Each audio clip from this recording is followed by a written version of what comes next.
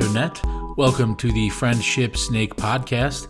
I am one of your three hosts, Wade Mariano, and I am here joined, as always, by Trace Finicaro and Snake the Fake Robertson. that is one Gunnar Kennedy. Let's just jump right into it, guys.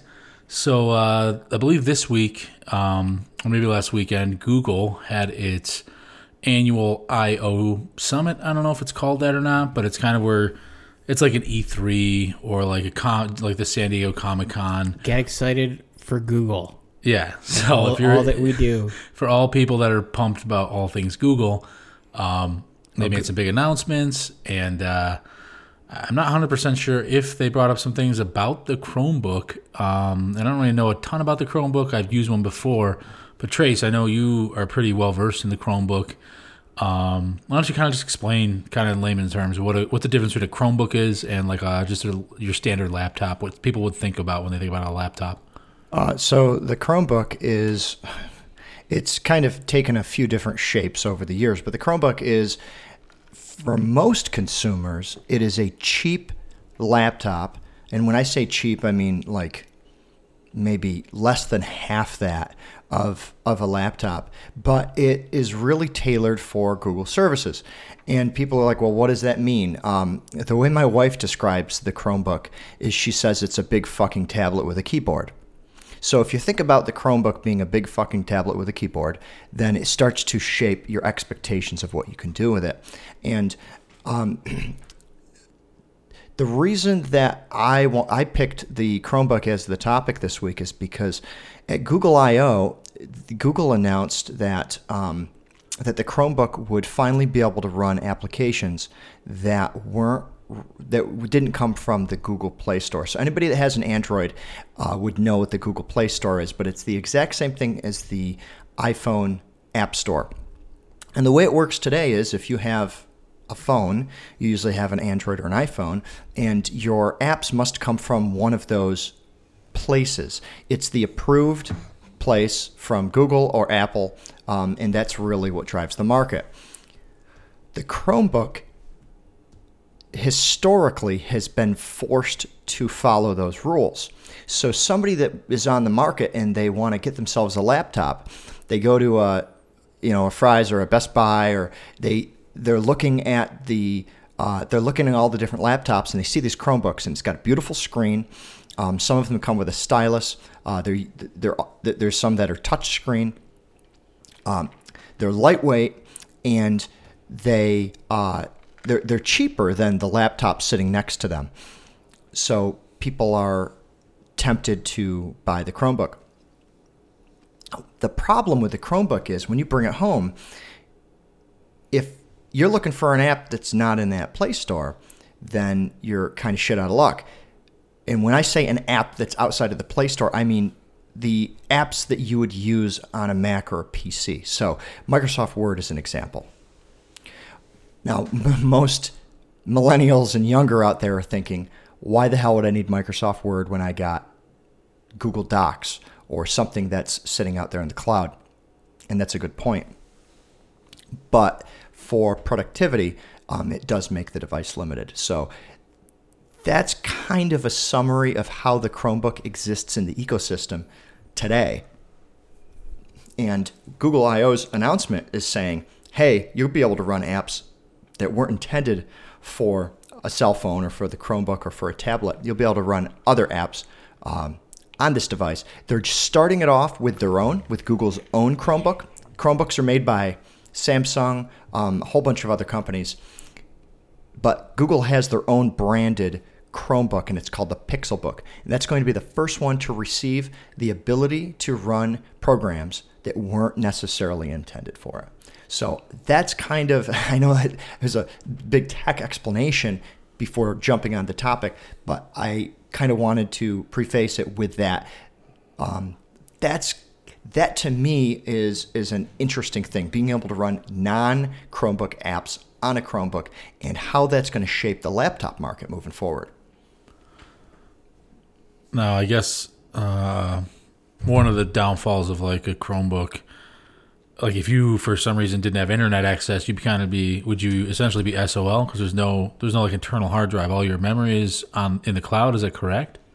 For the most part, yes. Chromebook exists on the premise that really Google said, hey, you can do everything with our services. You can email people. You have your personal calendar if you need to take notes. And the Chromebook actually, if you were to go buy one right now, and it's not the Pixelbook and you don't have this option to install other apps, it's actually hard to save something to the Chromebook itself. It's really strictly cloud-based. So for people that are familiar with Google Drive, which is Google's version of iCloud, it actually will save your documents there. They're actually being saved on the internet. And there's some convenience to that. You can drop the laptop in a swimming pool and you can get your files back because they're all backed up almost as soon as they're created.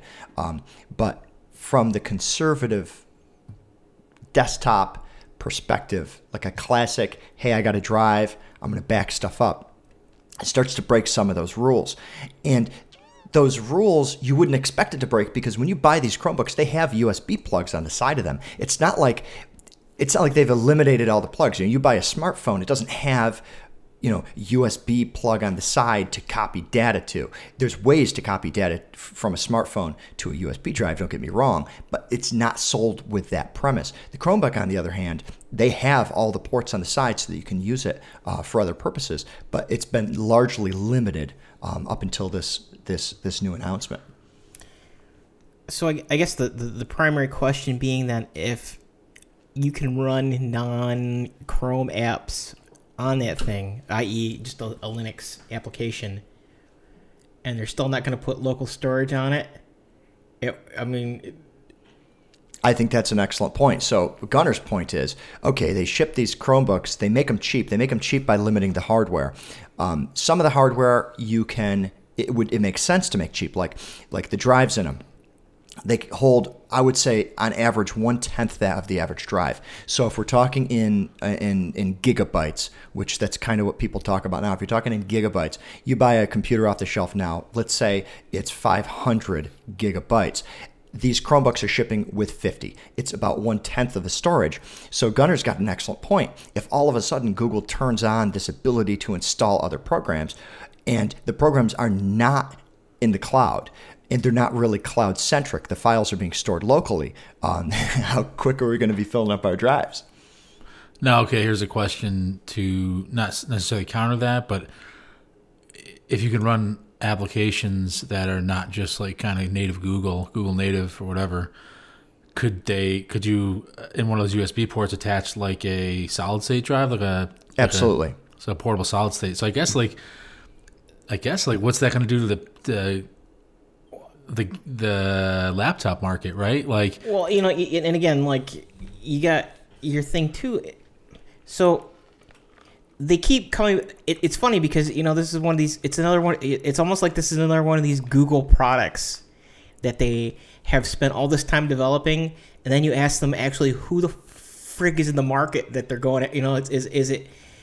Because again, it's the netbook, it's the one PC or something like that. They keep doing these stripped down notepads, and at the same time, it's like when we used to be like where I work, we used to spend extra money to get the less feature. We used to spend extra money to get the less feature-filled laptops for the office. It's like you're actually spending more money manufacturing a less capable machine than you would if you just committed to like buying enough flash or enough memory to make this thing usable as a general desktop. I tell you what it feels like. Google feels like a great white shark in that, like, one that you see. Like, he's like, looks like he's coming at you and he's gonna nail you, but then like he just kind of swims away and you're like, huh, man, that was really close. And then all of a sudden he comes up from underneath you and snaps you in half. I prefer to think of him at like the mighty seal shark of the Antarctic that just kind of doesn't even bother swimming. It just like slowly ice crept Slowly I turned. So, and the Chromebook exists in this interesting spot. It's halfway between a PC and a tablet today. It gives you about the functionality of a tablet, but you have a full-blown keyboard, so you can be much more productive. So, if you're whether it's instant messaging, although there's different forms of that, but let's say like a Facebook Messenger or something like that. If you're sending messages back and forth, it's a little quicker to have a full keyboard. If you're typing up something, whether it's a report or a resume, it's a little bit quicker to have a full keyboard. So you get a little bit more productivity out of the Chromebook. So that's where the Chromebook wins over the tablet. Now that's not to say you can't get a tablet, slap a Bluetooth keyboard on it and be productive, but that's really where the Chromebook lives right now in the industry. But I mean, like, and I guess is this one of these things where effectively they keep throwing things at this, and fundamentally they don't want to address the real problem, which is that people don't want a fucking notebook. They just want a phone that will do all this stuff. Get the phone to interface with a goddamn keyboard and mouse and monitor correctly, and be conscious of it. That's a good point. We have in my day job we have an Intel Compute Stick, and it's about the size of a pack of gum, and it's got the Intel Atom, which is a really small processor that Intel makes, small form factor. This little thing, it's like the size of a pack of gum, and it's running a full-blown version of Windows on it. So I think you're right, Gunnar. People do have a higher expectation of what they get out of a small device, whether it's your phone projecting to a screen, and we talked about that a few episodes ago. But what you can't escape is that the desktop is still alive. And when I say still alive, it's definitely losing to the cell phone in terms of stuff like web traffic, in terms of the consumable services, the Twitters and the Facebooks and the Instagrams. The cell phone is winning. And it's winning because of a few reasons. Number one, the desktop has been historically a don't fucking nag me platform. Yeah. The cell phone, on the other hand, and when I say don't nag me, I mean you don't want your computer to ever tell you to do something. However, the cell phone is a personal device, and for some reason it's been able to kind of get around this. People actually welcome being nagged. They're like, oh, really? Somebody uploaded a video to YouTube? Tell me right now. Or somebody commented on my post on Facebook? Okay, let me know right now. Or it's getting to the point where the phone's actually starting to tell you about things you may be interested in. So from a productivity perspective, not only do you not have the keyboard, so you don't have the keyboard and mouse, you can't really do as much on the phone if you're creating content. But the phone is also constantly distracting you. So the desktop really still has a place. The Chromebook starts to fill that void, but the Chromebook is kind of sitting in the middle of almost a hard split between the cell phone and the desktop. And this may start shifting the Chromebook over. If you're looking at web traffic numbers, right now, cell phones take up about half of all web traffic. It's split about half and half with desktops and cell phones. It's kind of shocking. I would assume that it would be more. My statistics may be off. It may be 60-40, but it's still a large chunk of data coming from the PCs. However, that PC traffic since the late 80s has been 90% Windows. Microsoft Windows. Which I even have a hard time believing that, because if you go to a cafe in New York City, there's no fucking Windows PCs. Well, yeah, but again, it's lie. How to lie to friends and influence people with statistics. But and I guess back to that point too is that it's this. Again, Google keeps chasing this, and I guess that there's a market because they sell them. But one, they're 2 steps away from Samsung basically coming out with some other front end that does effectively the same thing, and Google's removed from play because Samsung's their biggest OEM that integrates that stuff, and that's just how Samsung rolls. I mean, it's even like the Galaxy and stuff like that. I mean, you can say it's Android in the same way that you can say CentOS and Fedora and Red Hat are all in the same family, except none of that shit works quite the same. And that's an interesting point. So what Gunnar just mentioned was some flavors of Linux for the most part. Linux is, if you were to look at the desktop market, you have Windows, which is really, like I said, 90%. You have Mac. Mac comes in somewhere around, I would say, 8%. There's this sliver, and they say it's less than 1%, so I'm not exactly sure, but there's this sliver of the Linux desktop. Now, what's crazy is that Android is Linux, and what Linux is it's an alternative to Windows and Mac. But the Chromebook is actually running Linux. GNU Linux, sir. Yeah, GNU whatever. Linux. Yeah, the godfathers of Linux would say that it should be prefixed. Actually, it's a collection of new software running upon a Linux. They should, yeah, they say it should be prefixed with. That's, to me, those are imbeciles. I mean, they aren't. They're smart men, but they're marketing imbeciles, right? Call it fucking Linux because it just needs a name. You put 3 capital letters that are unpronounceable in front of a fucking product. You only have less than 1% as it is. Let's not make it more obscure. But the most successful copy of Linux in the wild right now is actually Android, which you mentioned. It's actually the Android phone. The Android phone runs Linux. So when Google designed the Chromebook, they also chose to run it on top of Linux. However, they were very security conscious and they said, I want this to be as secure as Android. I don't want anything running on this phone that we didn't say was okay. That's what they changed with this announcement at Google I/O. You can download an app that was intended for Linux and you can run it on top of the Chromebook. But they've taken an interesting approach.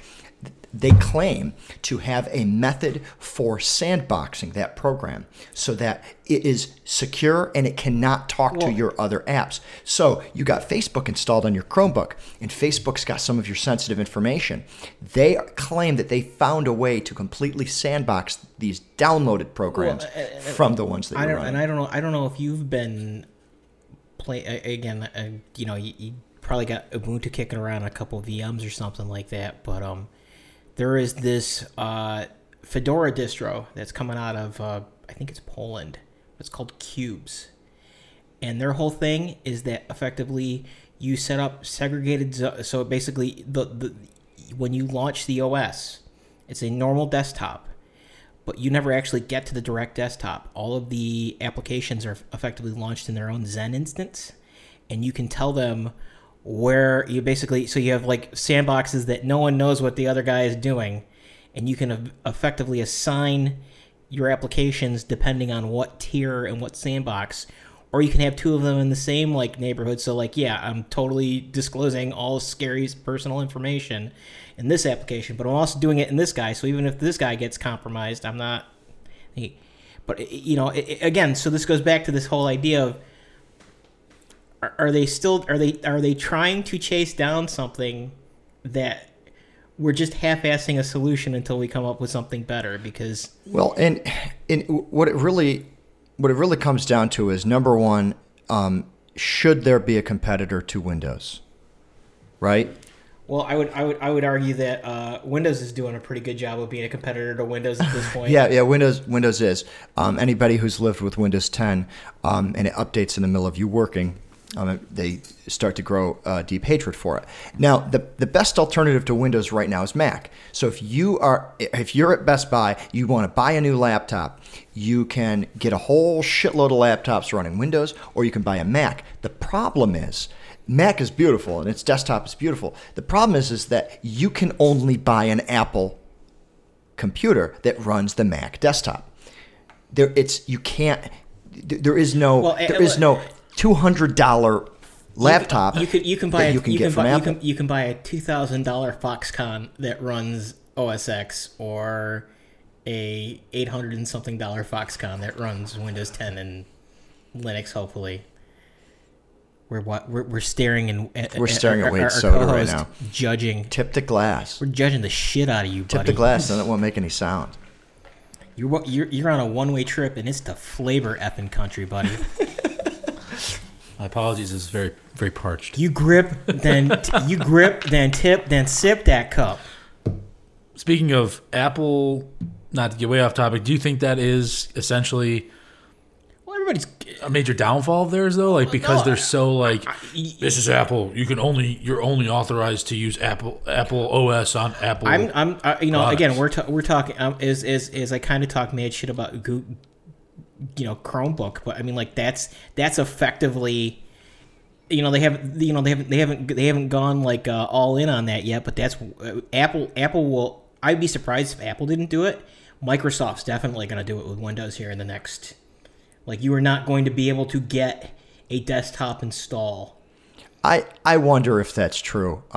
There is definitely flavors of Windows coming out that are going to be severely crippled. There's one that's coming out, and I believe it's called. Is it Windows N or no, not Windows N. You and I as general public are not going to be able to do life as we've done previously. Microsoft has announced that they are releasing a version of their operating system that does what Chromebook does. It will only allow apps from the Microsoft's App Store. Now, believe it or not, essentially turning back. They're turning back, and that's what's interesting. And the purpose is because they want to be competitive in this controlled environment. They also want to drive people through their App Store because they've realized by watching Apple that you can get a lot of money through the App Store. Apple, I believe, makes a 30%.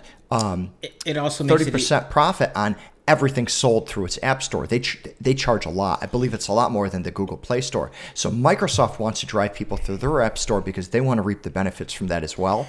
And these lightweight desktops with not a lot of storage where everything is installed as a Windows Store app is supposed to get them this way. But what's strange, though, is I think it's a fucking mistake because when you go and buy a Windows computer, you want to be able to download and install a Windows app. And the moment that the fucking Steam won't load and you can't play a game that you paid for, you're going to take the laptop back. So I think it's a step back for Microsoft to do this. Now, as a person who engages in unreasonable activity, i.e., was looking at what it would cost me to get an 8350 AMD box put together, because I want to try and own everything on my machine before they put management engines and all that shit. But no, this has been a big hang up, kind of existential panic moment for everybody who needs to what do they call it? Mow their hay or whatever, hoe their hay or whatever. Because I mean that was the whole point. Steam at one point actually was put they had their own hardware spec, they have their own OS because they can't they couldn't. Microsoft has not shown themselves to be. You can't be partners with them. Yeah. So what Gunner's talking about is Steam, the gaming and content delivery platform, made an announcement years ago. So back to this Linux thing. They made an announcement that they would never go to Linux.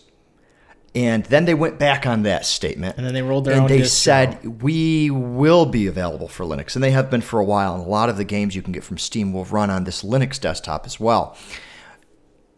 But through their experimentation, because when you're a company as large as Steam, you have to put some money in R&D, they actually tried going down the Steambox direction. And it wasn't very successful. At a couple of different hardware manufacturers that jumped on board with them. But the Steam boxes were running Linux as well. So there's been a few times where people are like, hey, this is going to be it. This is where Linux is going to become a household name. But really, in reality, what's happened is Android's brought it to the masses. Android's brought Linux to the masses. But I wonder, as soon as you can open Steam on a fucking Chromebook, if all of a sudden the Chromebook is what is finally bringing Linux to the masses. Because there's very few. If you go to Best Buy, you can't just say, hey, you mentioned Fedora, right? Fedora is a flavor. There's too many flavors. You mentioned Fedora. You can't go into Best Buy or Walmart or any retail store and say, hey, I would like that computer, which is manufactured by HP or manufactured by Dell. I want that desktop. Oh, and by the way, I want one that's tailor-made for Fedora. Nobody there even knows the word generally. And even if they do, they're going to tell you to go home and figure it out yourself. Yeah. I ran Linux for a couple of years, Ubuntu, which is super, super, significantly more user-friendly than any other version of Linux that I'm aware of. And even that, it was a massive. I did it because I was broke at the time. Like, it was a massive pain in the ass. Editing kernels and things like that, and going in and editing code. And what was cool was there was a community to help you out that had those issues and problems. 1804 is all the problems are solved, man. Everything's great. We're on But this home is my again. point. Like, if Linux can never be mainstream The app so long browser as it has kind of these works problems. now. Of, Agreed. I have to fix this shit on my own. Agreed, and that's why I feel Google making this announcement is almost as significant as Mac saying, "Hey, you know what? Next release, we're going to support Linux apps," because now Apple would never do that. You just run the Mac version of the app. But how much time do we spend? But when you have that much market share already, the apps are already out there, and there's people hacking them and trying to get them to work.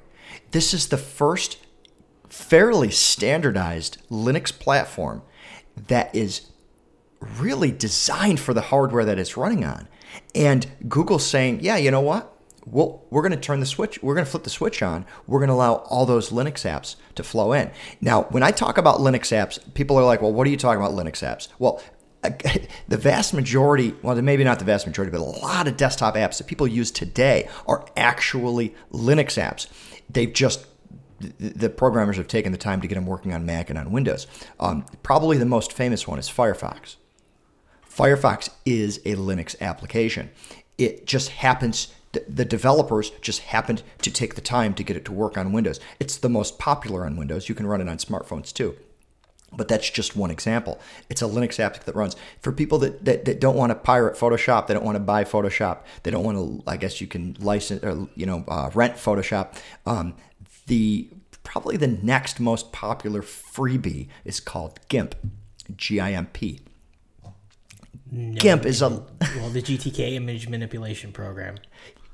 GIMP is a Linux application where the developers were kind enough to make a release of it for Windows. So when I talk about productivity, those are kind of two examples that I can think of where the applications really started on Linux. The Chromebook prevents those applications from easily running on Linux, and then this announcement from Google I/O is going to change that. I guess so. In a more broad brush or stroke, it seems from an economic standpoint, Google is saying, "Fuck it, let's let everybody run here and see what you want to do." Well, because the other thing is that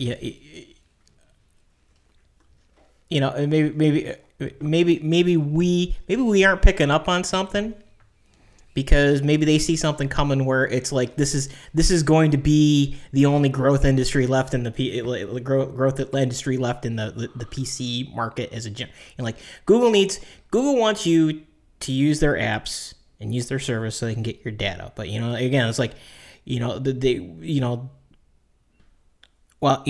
it's just this. We're at this situation where, you're not gonna, like the Cadillacs aren't moving. Apple has their premium. Like there's two spots. There's the premium and there's the low tier, and Apple has basically taken over the premium, and nobody seems to be nobody has seemed to arrive at the correct recipe of shit and usability and. Maybe they hit the jackpot this time, but I just and maybe this is why I think this is relevant because there's so many apps out there people are using today on the desktop for productivity that originated on Linux, and nobody fucking uses Linux. And now nobody knows they're using it when they're on a Chromebook. Nobody knows they're using it when they're on Android. What are you talking about? Chrome? Facebook's on Linux, and that's Chrome's the whole. on Linux. That's the whole fucking eat your own dog food problem. And I believe even Google acknowledged this issue. And it's like you can only preach Linux for so long, but then operate a company that doesn't fucking use it. And the reason that they don't use it is because it sucks for office productivity. I mean, it's good for office productivity, but people want their apps. There are executives at Google that refuse to use anything but fucking Outlook, right? And for those who don't know what Outlook is, maybe they don't work in a company where they have to use a dedicated email program. Outlook is Microsoft's email program, and from my experience, it is a heap of shit compared to just the interface I would get through a Yahoo, get through a Gmail or something like that. And when I say heap of shit, I mean like, yeah, it kind of works nicely if you want to reserve a room when you're making a meeting. That's a feature that's kind of nice. They have resources that you can book and you can share your calendar. But for actual email, for actually searching for just an email that your aunt sent you, maybe it was 3 months ago, maybe it was 3 years ago, Outlook is fucking trash. It is the worst email experience. But there's executives, right? They've had 20 years with this email program. They get hired on by one of these big tech companies, and they say, "Sorry, we're not going to use." What's up? No, oh yeah, it looked like it wasn't recording. Yeah, that's because it's zoomed in. It's zoomed in all the way. I'll zoom back out. Got a little nervous. There you go. But yeah, you got these tech companies. They bring in these executives. They want to use what they're comfortable with, and it's the eat your own dog food problem. And Google is kind of at the forefront of that, and they've even tried. They've tried to run an operating system other than Windows. My brother used to work for a pretty big tech company, and it was fucking crazy because he tried using Linux for the desktop, but what ended up happening is they were all bringing home Macs. And the company that he was working for, let's just say they were on the Windows side of the fence. But because of some of the productivity limitations of Windows, because a lot of these guys were Linux guys to begin with, the next best thing that they could do is bring home a Mac. So I think that the Chromebook being able to open up to be more of a desktop computer is going to be an interesting change. Now, I run a software company at night, and one of the biggest requests is these fucking companies. They're cheap, and they're like, you know what? We just bought brand new computers for all of our services. All of our services are cloud-based, right? So it's like a website that does everything that they need to do. And they're like, we haven't found anything that the Chromebook can't do. So instead of spending $500, $1,000 on a PC, we went out and we bought a whole bunch of $300 Chromebooks, and we're running our entire business off of Chromebooks. And they say, hey, Trace, does your software run on a Chromebook? And I tell them, like, no, there's no fucking way. Google makes it very difficult. The space that I'm in is to just run on a desktop, like on a Mac or on a PC. And we actually do support Linux. But the Chromebook has been an industry that we can't expand into. And it's because it's such a lockdown platform. So I think it's an exciting change.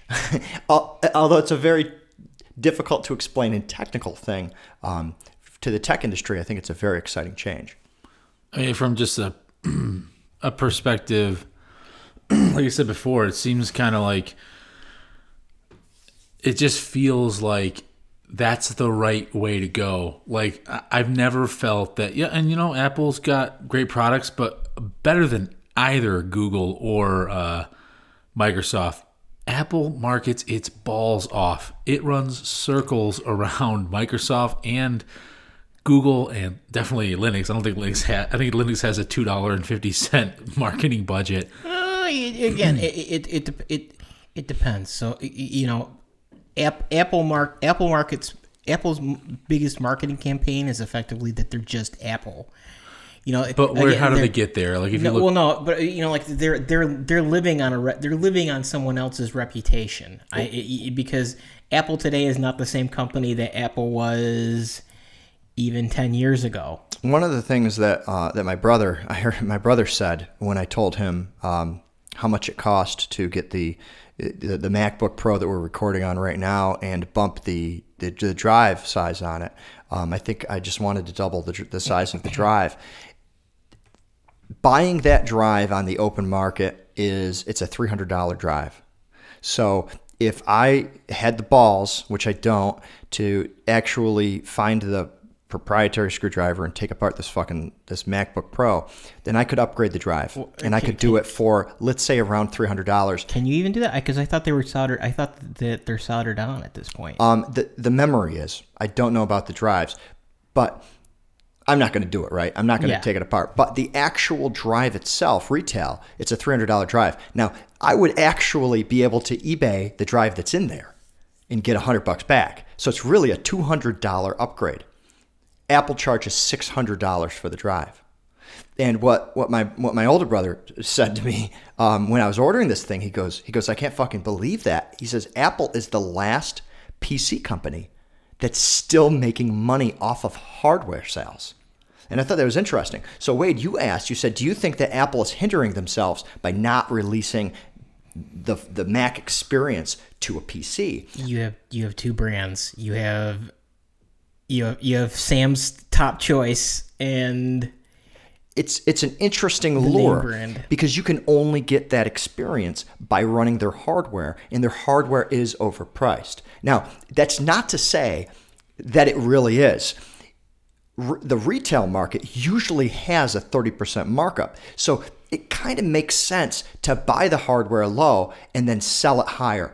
That's just the way retail works. But what's happened was right around the turn of the PC revolution, so I would say like maybe mid-90s to late 90s, these little computer shops started showing up, and then these computer shows started touring. What happened is people started learning actual value of the hardware. So you really can't make money off of parts anymore. It's kind of like going to driving into like an Advanced Auto or a Pep Boys or like a car place and just sitting there and arguing with the guy behind the counter about the cost of an alternator. Some people know exactly how much that alternator costs because they've been in the car industry for years. Other people are like, no, I'm just going to pay the sticker price. And when people go online, they get coupons. But what's happened is with the tech industry, the selling price of those parts has been pretty close to its value. So Apple is perceived as a greedy monster when they sell it at anything more. So the operating system may be the last thing that's allowing them to be profitable on the PC in the PC market. And I'm not questioning. I guess the statement I'm making is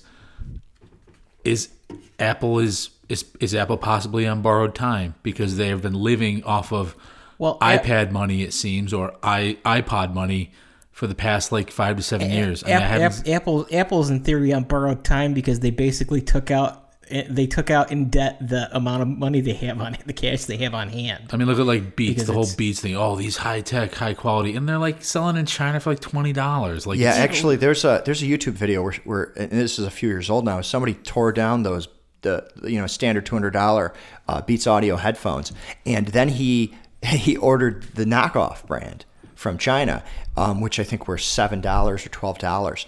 And he actually, in the $12, he found some parts inside the $12 brand that were actually higher quality than what was in Beats. But for the most part, the drivers inside were the same.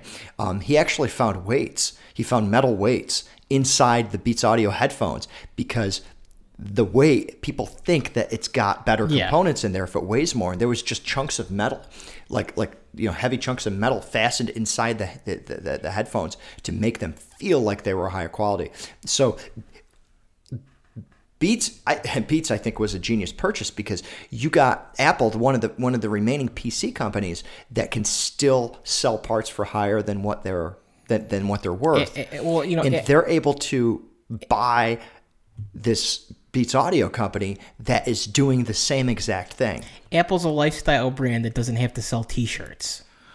Yeah, no, and that's I kind of just wish everyone would wake up and these dumb motherfuckers that are buying Beats for $200 are really buying Chinese shit that's made that you can make for $7. Right. Let's be fair though, everything you buy is Chinese or Korean shit. Right, and I'm not saying this isn't a buy American speech, which I think you should buy American, but unfortunately, if you wanted to buy an equivalent pair of Beats, Soviet spacecraft, American spacecraft, all parts made in Taiwan. Yeah, but here's the thing. Yeah, I mean, if the Beats were made in America, then I would say I don't think there's any headphones made in America. Yeah, probably not. If there are, they're going to be extremely expensive. Ironically, the copper which is mined in Angola, then shipped to America, made in a wire mill just down the road.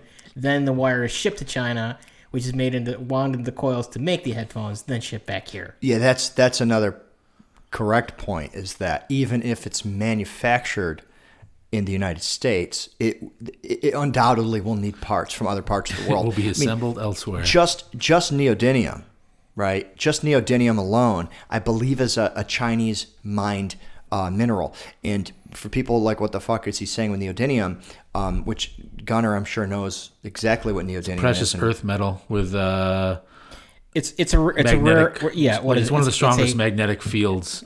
See my podcast, air quote fingers. It is a quote unquote rare earth metal. Yes, thank you for the quotes. All in the air. It's all throughout the quotes are very important. Earth. Yes, exactly. So neodymium is considered a rare earth metal.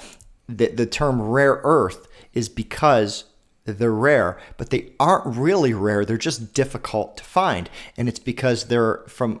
Correct me if I'm wrong. It's a metal isotope or something along those lines. It's very easily distinguishable.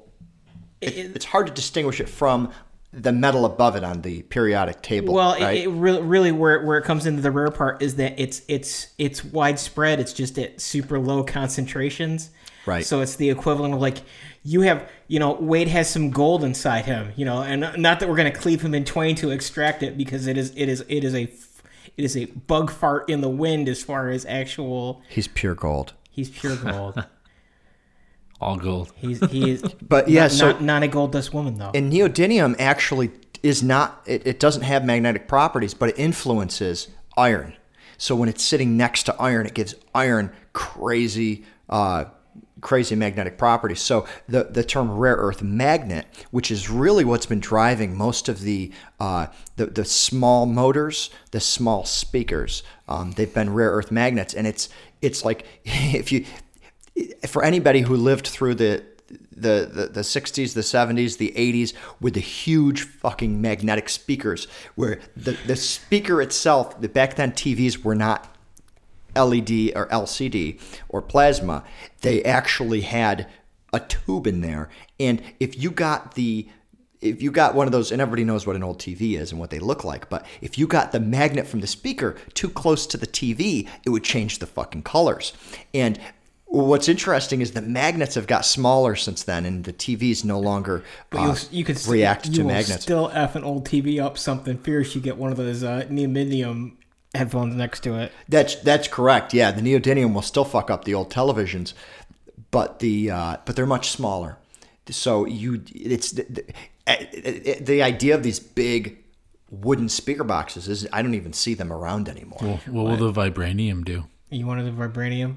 Well, I think technically it would make everything quiet, wouldn't it? I guess. Is vibranium? Did you just make that up? Is know? Is that like the porn star metal? Is that what that is? No, vibranium. Did you see the Avengers Infinity War, the new Avengers? No, I have not. I am not feeling real great about this, buddy. I'm not feeling real good. You aren't feeling real good about it. I don't feel so good.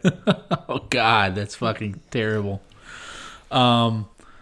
Yeah, so vibranium. Spoilers: Snape kills Dumbledore. So vibranium is this. It's a fictional metal that's only found in Wakanda. Well, so yes, it is. I have to assert. I have to provide accurate testimony to retain my card in the Union.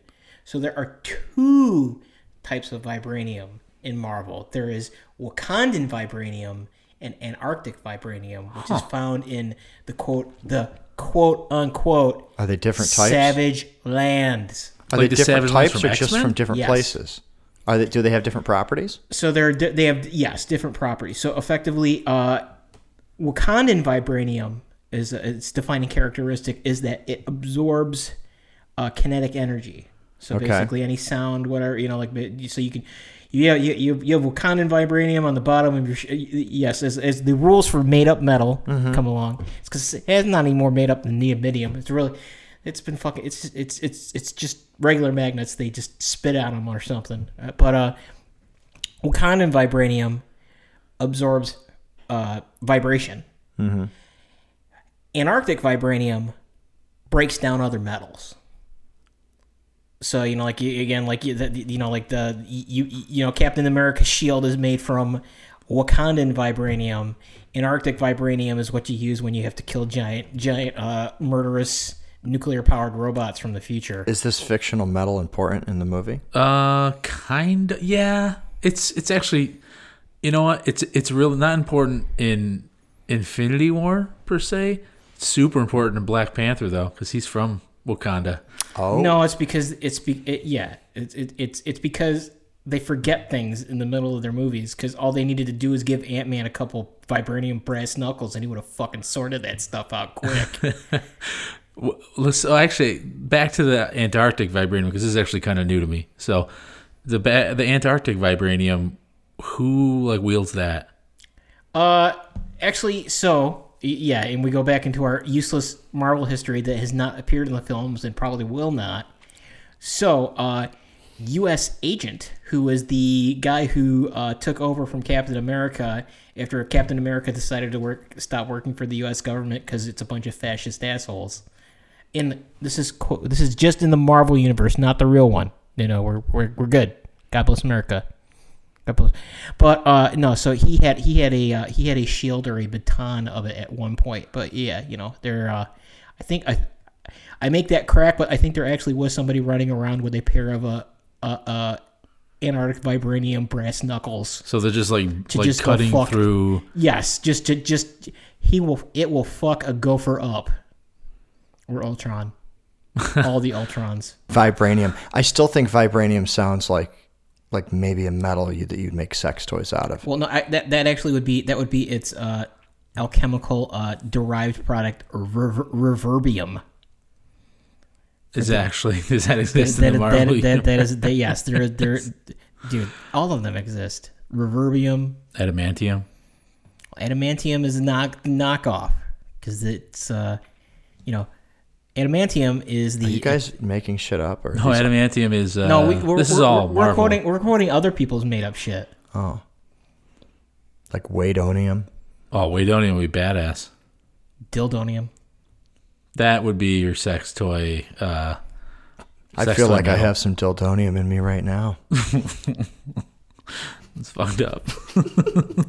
Okay. So back to the comics. This is a PG-13 podcast. Please go. I think I curse far too much for this podcast to be PG. Now it may not be completely X-rated yet. No, I'm saying that you really need to see your parent. I don't care if you're 40. You really do need to talk to your parents about this after you've listened to this. Parental guidance, regardless of age. Regardless of age, you may need it to piece back your broken sanity. But Avengers, spoiler, it's been out for 3 weeks. If you're waiting to see it, Snape kills Dumbledore. If you're waiting to see it, then I'll give you 5 seconds to shut this off. 4, Harry Osborn 3, 2, is the Green 1. Goblin. Okay, spoiler. Go ahead. Spoiler. Half of the people die, right? This is what they said. When I say die, they just turn to fucking ash. Like main characters? So Marvel has, 19 films or 18 or 19 films out already? The Marvel Cinematic Universe on its own? Yeah, it's getting pretty close. I wouldn't count The Incredible Hulk because The Incredible Hulk was with Edward Norton, who then for some reason was like, but it had General Ross, so it exists in this. It does exist in the universe, but it's a different Incredible Hulk. And frankly, I think Mark Ruffalo does a better job. But that doesn't matter. It's my opinion. They just... Spider-Man has had 1 or 2 movies, the new Spider-Man. Well, he has had one film to himself. One film on his own. He has appeared in 2 separate ones. 2 separate films. He's dead. Spider-Man's dead. Spider-Man is dead. And so... he's not dead. He just doesn't feel that good. He's ashes. He's ashes. And actually, that was so heartbreaking, so heart-wrenching. Groot is dead. Who's actually kind of baby Groot. I don't know if it's the same Groot. It's reincarnated Groot. But here's what I have an issue with that. Groot. You knew that this shit was happening coming in, and I don't know if it wasn't leaked stuff per se, but the actors were clearly allowed to say, Oh no, they weren't allowed to say, but Mark Ruffalo like totally blew out. It's like, oh man, we're all. yeah, like can't he say kind of gave away. Like I would say roughly. Would you say roughly half the superhero? No, it is. all Marvel- It is almost every new character. So the only ones that survived it are effectively the original Avengers. So Iron Man's still alive? Is he one of them? Tony Stark still lives. Yes, All right. So he's still alive. Iron Man always survives. Iron Man, Thor, the Hulk. Thor's a god, isn't he? Well, okay, you got. You need to see more of these, man.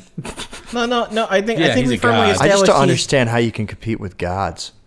Because the rules are different in the Marvel Cinematic Universe.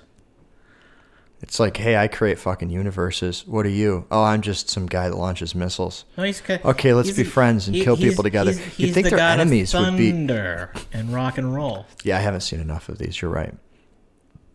So Iron Man, so Thor, Rocket Raccoon is the only Guardian of the Galaxy left. Help me hire. Black Widow's alive. Thank God. Yeah. I like that she's alive for different reasons. Who's Black Widow? Black Widow is the character that Scarlett Johansson Oh plays. yes, yeah. I'm happy that she's alive. Yeah. IRL though, I'm just happy that she's alive in real life. Day or year. What about the Scarlett Johansson love robot the dude built? A day or a year, if I had a choice with Yeah. Scarlett Johansson. Yes. And those are my two options. That's Yes. like triple geek points. He made a Scarlett Johansson love robot that he 3D printed. I don't want a 3D printed Scarlett Johansson. Me either. I mean, I guess it's better than no Scarlett Johansson. Is it though? I mean, I guess it is. It's better than none. What happens in your mind is going to be better than anything that robot can give you. Well, I'm not even What if it talking. happens in the robot's mind? I'm just saying, if Robot there was doesn't have mind. if there was no Scarlett You don't have Johansson mind. even to begin with, and all you had was just a 3D printed version of her, I mean, it's better than nothing. I guess it's true. At least then you can call it. It would be weird though. It wouldn't be flesh. It wouldn't be a real person. But yeah, I mean, if I had two options, I would pick a year. Yeah. Yeah, I don't think. Even with all like the snooty shit that like she's kind of come out with I don't in follow- the past 6 months. I don't follow still, most of the snooty shit. What's the snooty shit? Yeah, I guess it's not snooty shit. It's getting far too political. Let's get political. Oh, fuck that. The Me Too movement. Like, I think it was yeah. a good idea Okay. in theory, but then it got overly abused and used by fucktards who couldn't really express the Me Too. They were just like, oh, I think that sounds cool. These celebrities are doing it, so now I'm saying Me Too. Yeah, I don't want to wanna get be into this because really I sound like a cruel. real asshole. Well, and I I am wanna- a real asshole, but I'm not that big of an I asshole. want to be cruel and say it's like the ice bucket challenge, and everybody feels obligated to do it. I take it back. What about the cinnamon challenge? I take it back. It'll tear you up inside. What's the cinnamon challenge? You've not done the cinnamon challenge? It's like a teaspoon of cinnamon and it fucks you up, right? Yes, it will ruin your lungs. Yeah, You could let's die. talk about it. Well, it ruins your lungs if you breathe it into your lungs. You're not supposed to breathe it, right? Yeah, but the problem is that by it dries out your mouth. mouth, and then you breathe it in? Yes, Gotcha. and it will trigger an anaphylactic response in certain people. I saw a girl do the condom challenge. Have you seen that? Yeah, it's like you're pulling you pull it through like your nose. Yeah. What about the Tide Pod challenge? Yeah, that's a good one. That's like silly shit. I No, mean, actually, the Tide Pod challenge is actually it's the anarchist cookbook of stupid internet memery, where it's like we're deliberately giving you terrible information in an attempt to murder you. I don't think like the Tide Pod challenge is that big a deal. Everyone's like, ooh. My favorite part a about couple these kids challenges. dissolve their tracheas. Ooh. I know we're going off topic. Dissolve the trachea. We're going off topic, but my kids play the Roblox video game, which is, I don't even know how to describe it because each game is different, and you can just make your own game. But what that allows, it allows these weird things to show up in there. And my son was running around, and he had these weapons. One of them was a sword, and of course that sounds like a weapon. And then he had one, and it was a fidget spinner, which you can't fight people with that. You just spin it. Of course, everybody knows what a fidget spinner was. But his third weapon was a Tide Pod, and if he used it, he just died. That's funny. So back to who's dead. Scarlett Johansson lives. Yes. Is War Machine dead? Rhodey? I think Rhodey's still kicking around, but they didn't kind of focus on him. They didn't explicitly Vulture? make him disappear. Did they all die at once? Oh, like, okay, so in this shit, it was actually kind of crazy because, quick synopsis, this ultra super villain, I'll call him, wants to collect all these Infinity Stones, which are all these stones have held a place in each Marvel Cinematic universe. After probably, really after Iron Man, when Thor came out, I'm pretty sure that was the introduction of the first Infinity Stone. Am I wrong on that? The Tesseract? What's an Infinity Stone? Technically, Avengers 2 the first Avengers film would it be, right? Or no, Thor was before the first Captain Avenger. America. Yeah, I'm sorry, it wasn't in Thor. It was in Captain America, and then came Thor. So the Tesseract is like, I think it's the Soul Stone or the Power Stone. No, Power Stone's purple. It's blue. So when the universe was created, the space. No, the Tesseract is the Space Stone. Okay, when the universe was created, the Big Bang or whatever, the universe before was like, this compact thing, and the Big Bang happened, and all the elements that created the universe, which there were 5 or 6 of them, six, spread out like throughout the universe in these concentrated things. So you have time, space, mind, power, soul. And they're scattered around the universe. Scattered around the universe, but if combined, you are like the ultimate being, more than a god. Yeah. You just decide what happens, whatever your will is. So Thanos is this villain, but I say he's a villain because Marvel is now doing this thing specifically from, in my opinion anyway, and why Black Panther was so popular, where they're making these villains more difficult to hate and a little easier to understand. So he grew up on a anti-hero's big. I mean, people love anti-heroes. But it's past anti-hero. But you have an anti-hero is Eddie Brock or like or Venom or Deadpool or the Punisher. It's like there is good being done in spite of them, and Thanos is more just like, you know what? I just have this. I am. Oh, what the frick? It's like Morgan Freeman's character in Dreamcatcher, where he's like, you want to see a man who'd kill a bunch of defenseless people? Blah, blah, blah. I'll do it. I'm that fan. Dreamcatcher, like the Stephen King. Yes. What a fucking. No one saw that movie. P.S. P.S. That's because they're not trying hard enough. I mean, I like Dreamcatcher, but I don't think a lot of people are gonna get that. Come on, it's I think I actually saw Dreamcatcher, and I still don't know his fucking reference he just made. Thanos is a person that you sympathize that is doing a horrible thing because it just totally makes sense in my mind. So Thanos essentially went through some really hard times where there was strife in planet and there was overconsumption. His poor guy. He has a funny face compared to his people. So they don't like him because he's purple and he smells. He went through all this shit, and he kind of determined that humanity and life, as we kind of know it, is consuming too many resources, and it's not sustainable. And it's all going to end terribly. Like, we're going to continue to grow rapidly, and he thinks it's in the Marvel Cinematic Universe. It's very, very different in the comics, but he's way more hateable in the comics, way easier too. But he's saying, like, with a snap of my finger, I will wipe out 50% of all life in the universe. It will just die and cease to exist, and never. They're just dead. Why stop at 50? Because 50, he feels like there'll be half of it. There'll be more movies. What's that? Because then there'll be more movies.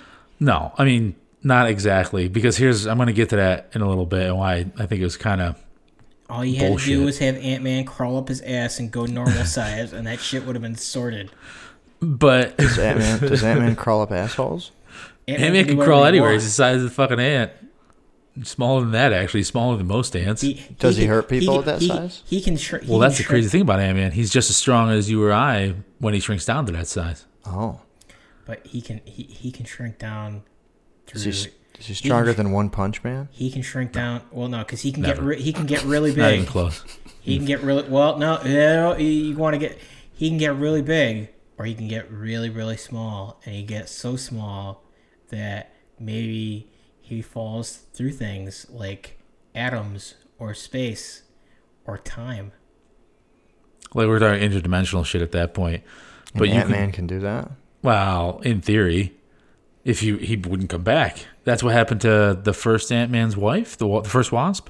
Janet Pym. Ant-Man married a Who, wasp. by the way, Janet Van. I can't remember her last name. It was terrible. Ant-Man like beat that broad's ass in the comics. Like Ant-Man's. Yeah, Harry. He's.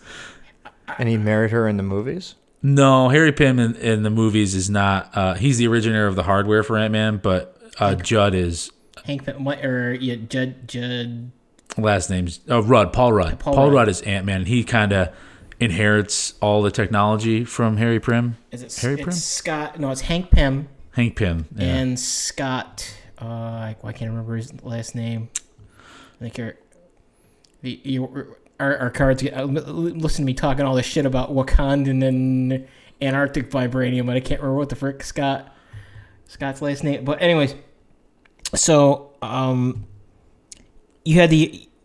I'm really kind of bummed that they're not going to do it. Like they might reference it, but I would have thought like it would have been a perfect setup for now that they have the Fantastic Four and all that stuff. Like they have the '60s Mad Men, like Venture Brothers style adventuring team with Hank Pym and Janet as the Wasp, just like doing '60s stupid international spy shit.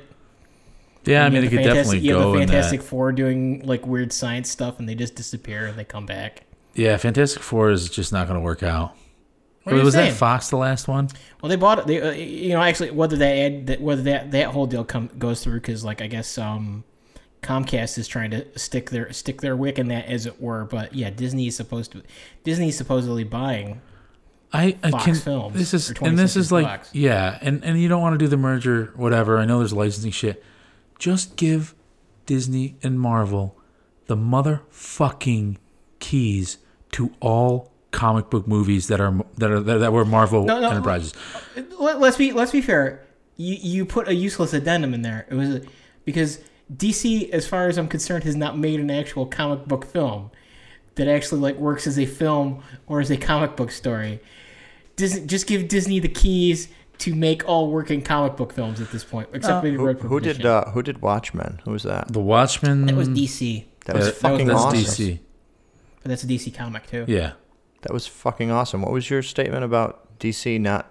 DC has not made DC Modern or Warner Brothers Modern has not made a successful comic book movie. How are you framing this? Like as How far is as that not a comic book successful movie? Like Wasn't Wonder that a good Woman, movie? It was. I thought it was okay.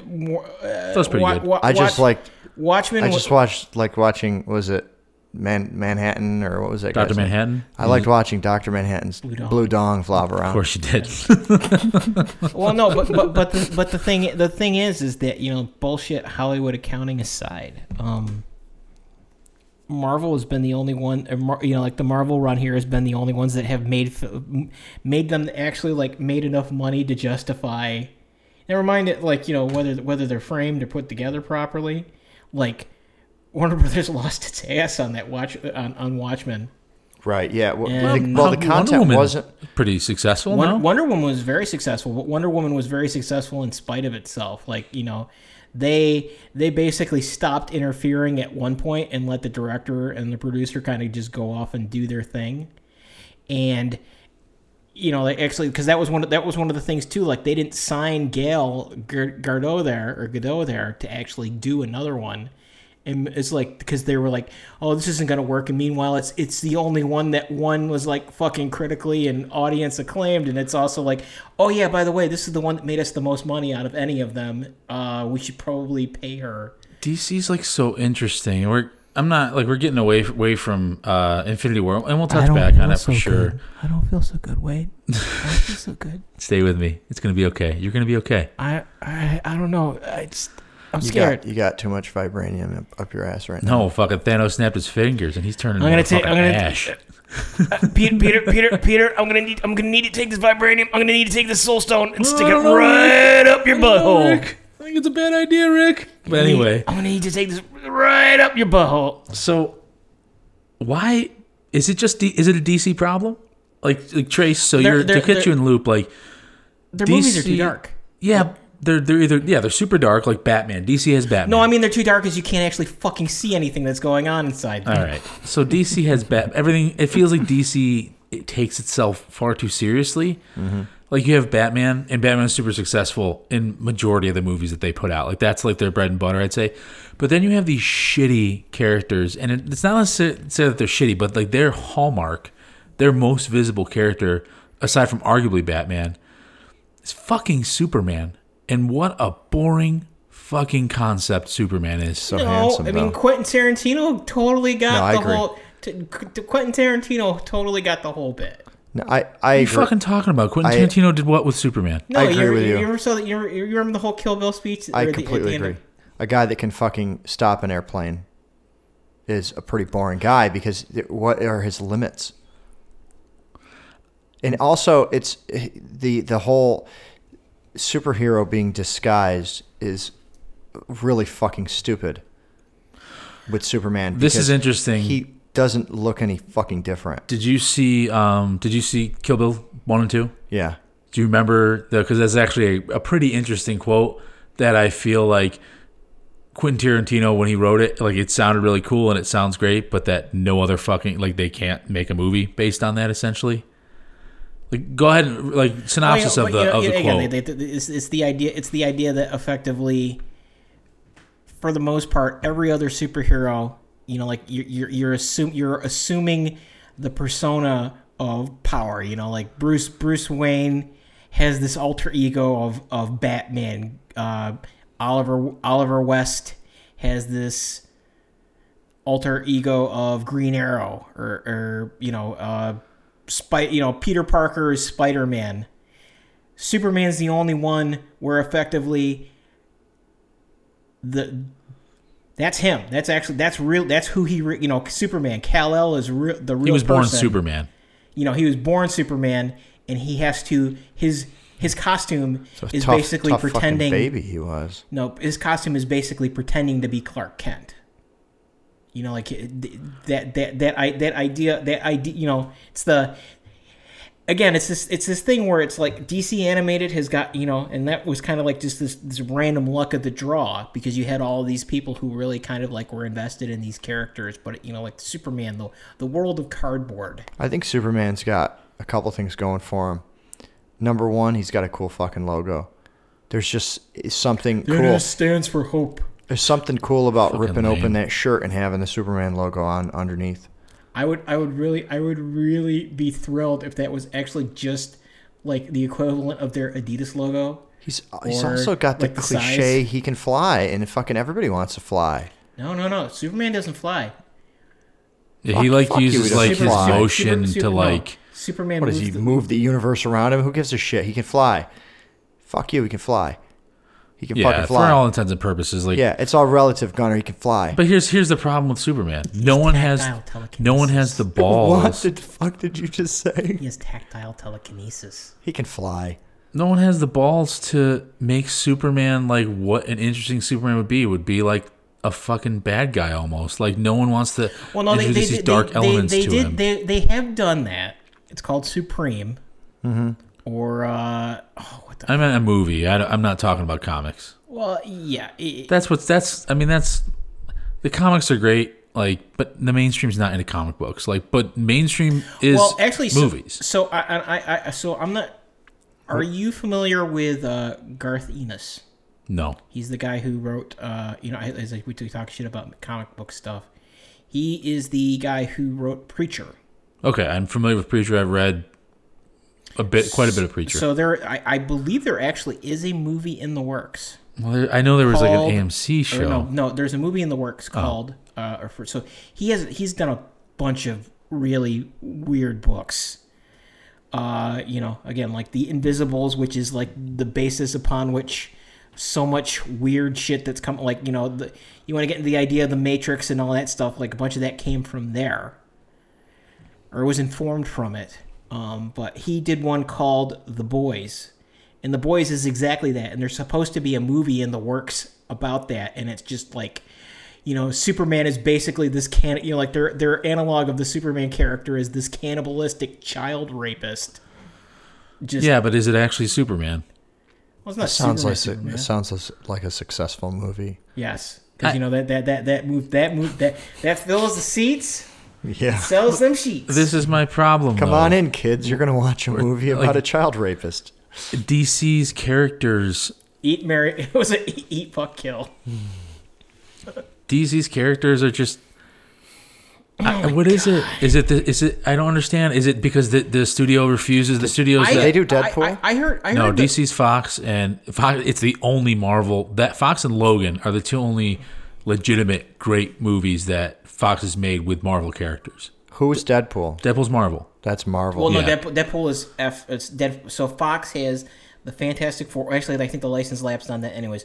But Fox has the X-Men and any of their associated characters, which is how they ended up with Deadpool. Because if it's a quote unquote mutant or mutate, Essentially, if they were introduced in the X-Men series, then they get rights to that. They get rights Yes. to make that movie. but and you're asking like what the problem is with it. Is part of it is that like Warner Brothers film is run by a bunch of people who hate the properties that they the intellectual properties that they have access to.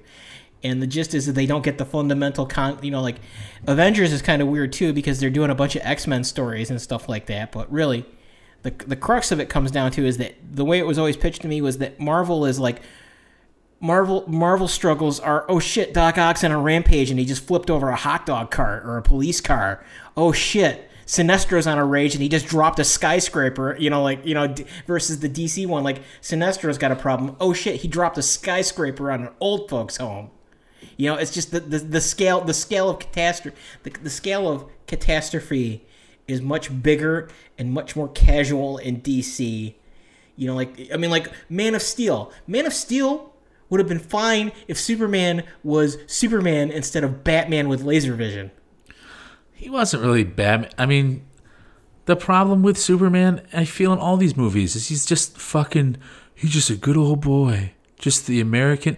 He's not modern in any way, and he's fucking invincible unless you're some billionaire. Dad, should I let those people die? Yeah, maybe. I don't know. Maybe. It's like Kevin Costner did not. No, that's Kevin Costner making the shitty decision for his weak-minded, simple-minded son. That doesn't make Superman dark.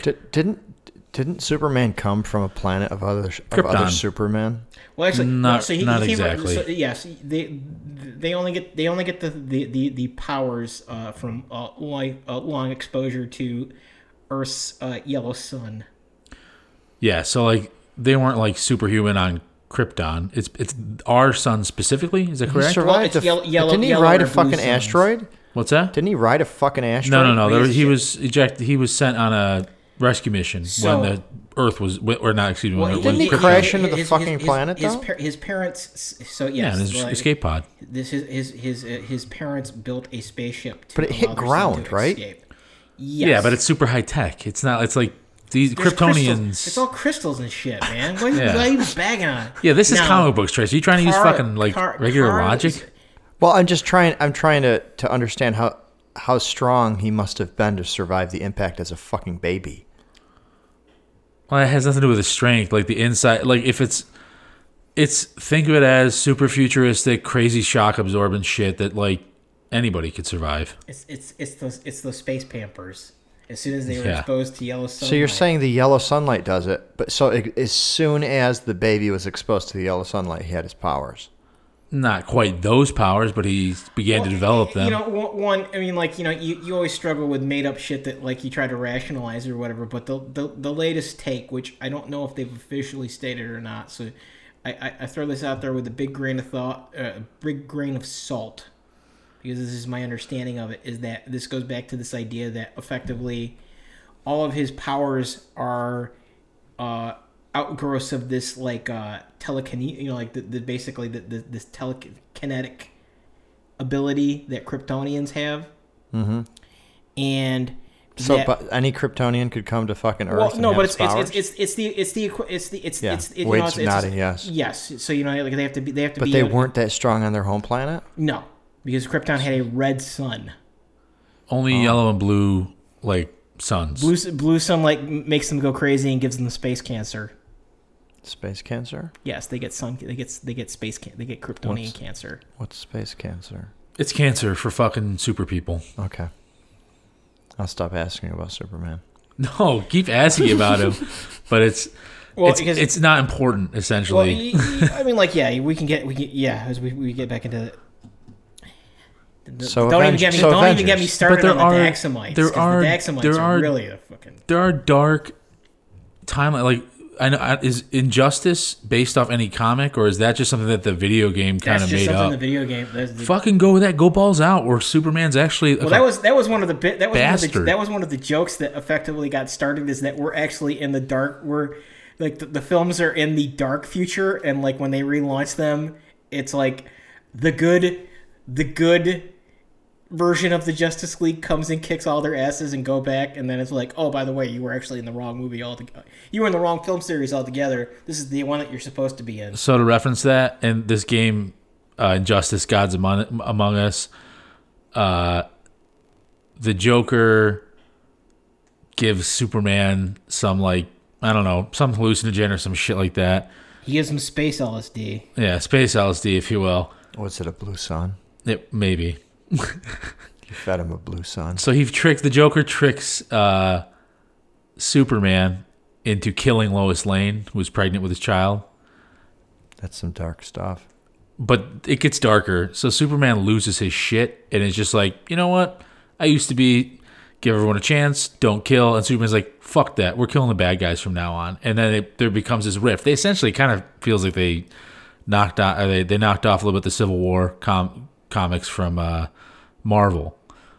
But it's essentially like all these good guys, some of them are like, yeah, fuck that. We're done with this playing a nice guy shit. And the other one's like, no, guys, we can't just start fucking killing people. We have to bring them to justice. We can't, like... And it's just like this war between superheroes and DC. And it's essentially Batman versus Superman, which is what I kind of thought that movie was going to be like. Isn't that just Batman dead in seconds? No, they come up with a special Kryptonian drug that gives them superpowers. So Alfred can pwn out. So Batman's on drugs so that he can fight Superman? They have special Superman pills. In suits and shit like that. I mean, Lex Luthor always has the kryptonite brass knuckles and, the power suit. Superman versus Lego Batman, who wins? Well, I mean, Will Arnett. Like regular Superman? No, it's or Lego Superman. Batman always wins. Is there a Lego Superman? I don't fucking know. I'm sure the character exists. I haven't seen him yet, though. I think there is. How about Princess Unikitty versus Lego Batman? I don't need that's YouTube, guys. I don't know what the fuck Someone's about that is. to get wrecked. What you don't know is that she's actually made entirely of kryptonite. Oh. Kryptonite Legos. Cool. Princess Unikitty started off as a character in the Lego movie, and she's kind of turned into her own little side thing. She's got her own cartoon now. Yeah, she looks like somebody got the fucking unicorn, Lego unicorn piece, and then like some pink arches and like shitty pieces from like, I shouldn't call them shitty, but like pieces of Lego from the girls' Legos, and just put together something that almost looks like a weird cat. But in the Lego movie, she gets really pissed off a couple times. So I don't know, maybe she'd be able to take on Lego Batman. Well, as long as she can grow really small, she can shrink down really small, fly up straight up someone's butthole, and then really big. So back to problem solved. Rick and Morty, apparently. They ordered 70 new episodes. What's that? 70 new episodes. Perfect. Great. I like Rick and Morty. 7-0. It'd be. You say Rick and Morty has 70 new episodes? They ordered 70 new episodes of the show. Oh, like they signed on for 70 Yeah. more? Yes. Oh, okay.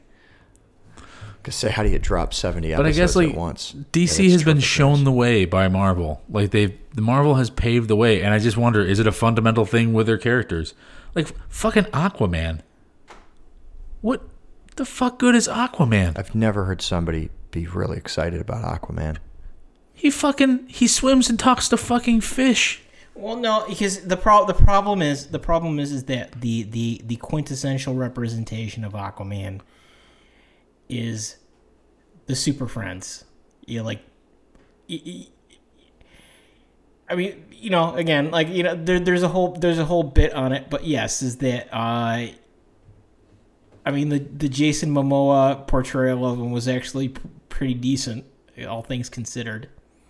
Oh god, I mean, you know, I won't blame him because the writing was fucking terrible. But if he was more dude bro, I don't know. I think I'm gonna vomit it. That fucking event, that Justice League movie was shit. It was some. Well, I mean, like, you know, everybody, again, it was a whole bunch of people who weren't interested. You know, you got Zack Snyder just keeps going back to the well of things that don't. I will leave out the name of the. Zack Snyder revels in everything that made 90s comics terrible. You know, darken the darkening. I mean, you know, again, like Aquaman's whole thing, besides, you know, summoning the Kraken in, you know, a giant monster from the abyss, is that you think of him like, I'm going to call some porpoises up, or I'm going to call some tunas, and it's like, no, he's the dude who's basically in charge of keeping all the hell monsters down on the bottom of the ocean and all the people away from the hell monsters. Maybe it's the medium. Maybe it's just like, you know, but that's the underwater shit that I don't know. You know, again, it's Superman and Batman are like tangentially like. They're you know, like, again, they're easy to project the power fantasy onto, you know, like they're, you know, like the ideation. I think Aquaman is a more interesting character if you take it to that extent. It's like, yes, you know, basically there's this fucking unknown, unfathomable terror that lurks below, and it's just this dude. It's just his job. It's not like, you know, he's not okay. King of Atlantis, you know, all that stuff. Why can't they just fucking copy Hellboy and make a good fucking movie? No, see, that would be brilliant. That would be great, though. It's like, you know, I liked Hellboy. Right. See, I mean, and what's like so great about fucking Hellboy? I mean, he's this big red dude with like devil powers and a giant arm. It's weird. You wouldn't think it'd work. It's not a great premise, really. It was just well executed. You knew, I guess, what are those defining things? Why can't fucking DC do this with anyone but Batman? And again, it's and even Batman, I feel like the character gets old. Aquaman, and as we go back, it's like as I try to make a case for Aquaman, even though I don't care, but like Aquaman is a perfect character to bridge this kind of like, you have all this weird Tim Burton like gothic fucking Lovecraftian magic shit in the background that go, you know, like the you know, like John Constantine, you know, the freaking Swamp Thing, all that, like the fucking the voodoo hoodoo stuff, that goes on, that would have, like, you know, that Marvel has basically made a point of that we are not going to go here. And it's not like Warner Brothers doesn't have the chops to deliver something like that on. They don't want to take the risk. Is that ultimately what it is? Yeah, it's because the people who are in charge of it hate the fucking material that they work with. Well, that's sad then, because they're not going to take these risks like Marvel, Marvel and Disney has. Well, and it's why Warner Brothers is slowly but surely evaporating like. And good, you know what? Fuck them, because their movies suck. They do, dude. I can't stress it how shitty and terrible most of your comic book movies are. They're awful. Don't get me wrong. There are some clunkers on the other side. But man, oh man, like Thor Dark World I thought was pretty weak. But I'll take fucking Thor Dark World over most of the pieces of shit you've put out in the past like 3 years. Thor Dark World had to happen so that you could get Ragnarok. Because Ragnarok is fucking great. And I guess here's the thing with Ragnarok. He's completely right. Thor Ragnarok was great. And why was it great? Because somebody had the balls at Disney to say, it's just weird. Okay, it's just a weird let's movie. do an 80 almost themed fucking space opera and fill it all with comedy. Bad shit, terrible shit's happening. Hold on. I'm still spinning. I want to make. I feel it's rude that we're having this conversation and I'm not looking at you. Hold on. I gotta spin. When he's having the argument with Super in the dude, it was fucking hilarious, and you cared. And the characters were like relatable. Or Doctor Strange fucking with him in space and time. Yeah, like they just there's not any chances taken, and it's just there's so many levels of it. I wonder, but I guess like the major point to take it back, I guess to tie back into Thanos, right, from Infinity War. Mm-hmm. Thanos was like, it sounds like the party pooper. He is the party pooper, I guess. But the fact is he was like, humanity is fucking eating itself alive. It's essentially what's happening on this planet. We're fucking multiplying by far too many. The populations are going on uncontrolled and unchecked. And what is like the planet trying to do? It's trying to kill people off, whether it be cancer, AIDS, or whatever. Like, people do need to die. We can't keep this rate up. I hope those that remain remember you. Yeah, and so what happens is, this movie is all about what they need to do to stop Thanos, and they fucking don't. And he snaps his motherfucking fingers, and motherfuckers drop. They're done. Now you said half of everybody. Is it like, does Earth look like a half moon cookie? No, it's beings, living things, living sentient beings, not like plants and stuff. Anything with a quote unquote soul. Just every other? Is it just kind of fucking random? And that's the thing. It's completely random. Oh. He doesn't have any say over how or what happens. Except, if you disregard the fact that all the original Avengers somehow conveniently. But this is in the universe too, right? This is in the cinematic universe. Half of every sentient being dies, and it's not like he gets to pick and choose. Except Ant-Man, who gets to tank it in the next movie. Because you know what? He's like good Hawkeye. I don't know what you're saying. Ant-Man is best man. Not Superman. Ant-Man's the fucking, he's the nerdiest of all. And not only the nerdiest. I get that, but if he was one of the 50%, he would have just fucking died, right? There's no exception. He doesn't. I don't know if he lives or dies, to be honest with you. They don't actually show him. Oh, you're saying they just don't tell you what happens to Ant-Man? Well, because he didn't show up much like Hawkeye, so Hawkeye may have been ignored, but I go back to the bit that not that it was in the after. Actually, there was one thing in the after credits there where they sent the distress call out. Yeah, it sounds pretty risky for him to kill off that many characters. Well, and this is where I think it's kind of bullshit. Because everyone knew this kind of thing was coming, right? There was a reckoning. I mean, hey, these guys are getting along on the tooth. They can only play these comic book characters for so long. But the fact is that what ruins it is that they're making a sequel. And because of the way the media is now, who's going to be in those sequels. Mm-hmm. It's, they're not going to die. It's going to be some reversible bullshit. Oh. And so it didn't I wasn't like, oh my God. It was like, no, these fuckers aren't dying. There's no way that Spider-Man's done unless they had something really badass where Peter Parker's DNA was somewhere, his spider blood was somewhere, and Donald Glover got to be the new fucking Spider-Man because that would be badass. But anyway, regardless, I felt it was almost cheap. It was this is how you do it. Right. It was. You're saying that this is how you do it. You're saying that they took an opportunity and they ended up kind of abusing it for shock value because they're going to just take it back. They're going to just play the same bullshit where, oh, no, they weren't dead. Well, it's a reversible death. Here's and I guess time travel here's effectively the thing, though. Maybe, again, maybe it's not. Maybe, again, they've been pretty good about kind of steering their. Gunner's drinking the Kool-Aid. He thinks they might be dead. They've kind of been steering their own path. I mean, it's not like they're super invested. They pick the best bits out of the comics that they want to. I mean, everybody has attempted to stake a claim on what the Marvel master plan is, and for the most part, they've been pretty fucking wrong. Yeah, well, there's going to be a Guardians of the Galaxy 3. Well, there's going to be a Guardians, but it doesn't necessarily have to be. Again, there's a whole. We saw Cosmo, the space dog. I mean, there's a whole other. I mean, hey, Marvel's ballsy, but I don't think they're that ballsy. Yeah, they could do the Annihilators. I just don't think Marvel's that ballsy. I mean, you've spent all this time and money to build these characters up. They made a Star Wars movie where they killed every one of the fucking main characters off. Don't ruin it. I haven't seen it. Oh, you're talking Rogue One. Oh. You kind of already knew what happened before Rogue One even started. You kind of already knew what happened. I mean, yeah, they made the fucking they made the Magnificent Seven as a Star Wars movie. Yeah, I mean, but going into that, you kind of already knew what happened. I don't care.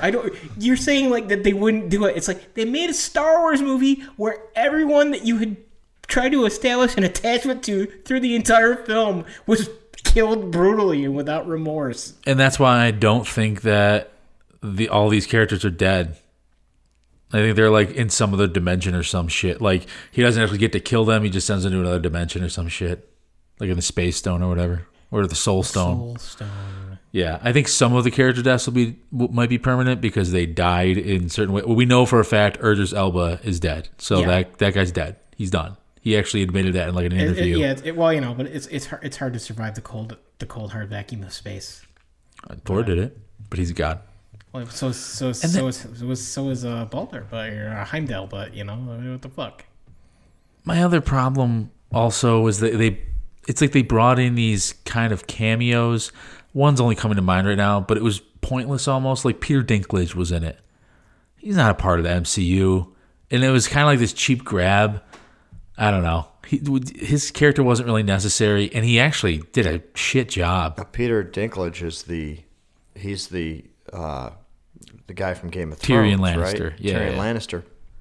You said he brought in a cameo, just as who? I'm sorry, not as himself. He was this. Here's the funny thing. He's a dwarf, but he's actually like 15 feet tall. Okay. Like he was a forge. He built Thor's hammer before it was destroyed in Thor Ragnarok. Gotcha. So they have to find this.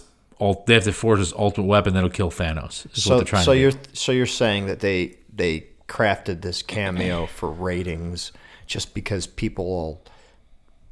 It could have been anyone. It wasn't a super interesting, and I just felt like he took away. I don't know. I mean, like and you're open to your take too, but I mean, like again, that isn't without. Again, like you piece things together. Not that there's an ultimate Bible or anything like that, but actually there is an ultimate Bible. I shouldn't say that, but that's not the first time that they've worked. Like they had the what I don't know what they're even called in the Norse, the Asgardian pantheon there, but the dwarves, because they're the only people who can work with Uru, which is the metal that Mjolnir and Stormbringer are made from. That's fine. I mean, and I don't have a problem with them being in it. It just felt like, why is fucking Peter Dinklage here?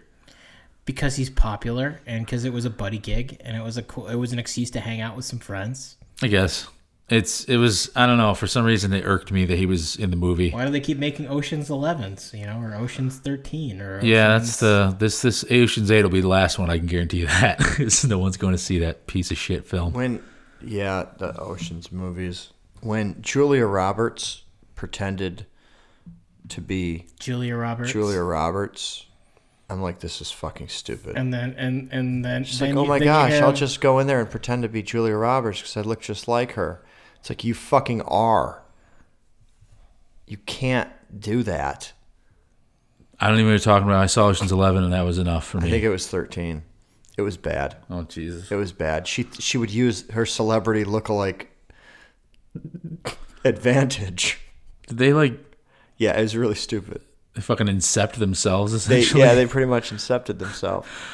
Oh man, speaking of Inception, what was that text that you sent me the other day? No, I'm not talking about that. Definitely not talking about that. Is that too mature? Yeah, I think we get we border on X-rated. But then we can transition into our next topic, which is. Well, since you just brought that up, then why don't we just transition there? Okay, we'll just transition there. We'll talk about the text during another podcast. Yeah. So when Wade is not paying attention. Yeah. He doesn't know when it's coming up. Well, I guess it'll be suspenseful for me then. So our third topic, actually, Wade, you're the official announcer. You do it. You do a better job. Our third topic is how shitty we are at predicting things. Predicting the future. Predicting the future. Well, when you predict stuff, I guess it's always the future, right? That's what a prediction is? It just sounds cooler. Okay. Predict the future. Instead of just predict. Like, predict sounds too short. Yes, you you're need right. the word future on there. You're right. These are stories from the future. Yeah, it is interesting that the year 2000 there, that's Conan, right? Conan Yes. O'Brien. Yeah, and he kept that going after the year 2000 had passed, right? He kept those skits going. That was very funny. So, Gunnar, yeah, this is your topic, so we get to just dump it onto you. Tell us what you... we're and we kind of we're as much as we navel gaze and appreciate the aroma of our own farts, as it were, from our previous discussion here, because it's like, he's talking about how deaths aren't permanent. You're talking about like the future of personal computing. It's just funny that effectively every time someone has attempted, more often than not, I have not seen someone be able to successfully make a guess on the way things are going to go. I'm nasal gazing at you as you're talking. I know. Like I and again, it's funny because like to a certain extent, when I should be being productive, I read about horrible things that have yet to happen because somehow I need to feel in control of my life, and what better way to do that than you're fucked and here's why. It's. We're all doomed. We're all doomed. We're all doomed. And here. Good night, folks. Yes. People hate it. People hate it because you're doomed. Because like you have this one easy trick that really screws up their day. I feel like we give up sometimes. We're like, hey, there's going to be hoverboards in the future. And then the future comes and we're like, what's that fucking cool thing that he's on with two wheels? We're like, let's call it a hoverboard. Yeah, Yes. I think we try. I mean, I think it's good to try and predict like super futuristic stuff, but at the same time, it's good because you set goals, right? We all want but I mean, at this point, if you told people back in the 50s, like, oh, it's 2018, they'd be like, oh man, the flying cars, how are they? How are the personal jetpacks? How are the... Yeah, like but Pokemon Go has a button called augmented reality. You just have like a video stream of what you're looking at in the background while you're catching a Pokemon. Like it's not augmented. Like they try to make him look like he's on the ground, but we're like using these terms before they're actually happening. Like artificial intelligence. I don't believe any machine has passed the Turing test, right? Well, I mean, if you exclude all those freaking DeepMind StarCraft 2 Doom matches that they've been having it like slip into it as of late. What? It fucking freaks me out. Google has been having DeepMind basically sneak on to the StarCraft 2 multiplayer servers, like just as an open experiment, And it's been, kicking ass. It's been working. It's been working its way up the rankings. Yeah, but isn't that kind of like, and correct me if I'm way fucking off, isn't Google jumping into StarCraft or whatever, saying, hey, look, we can kick your ass? Isn't that just like the next version of chess? Yeah, definitely. Well, Like no, when you because look at possible chat- outcomes, how is it that much different? Is you really depend that much on behavior?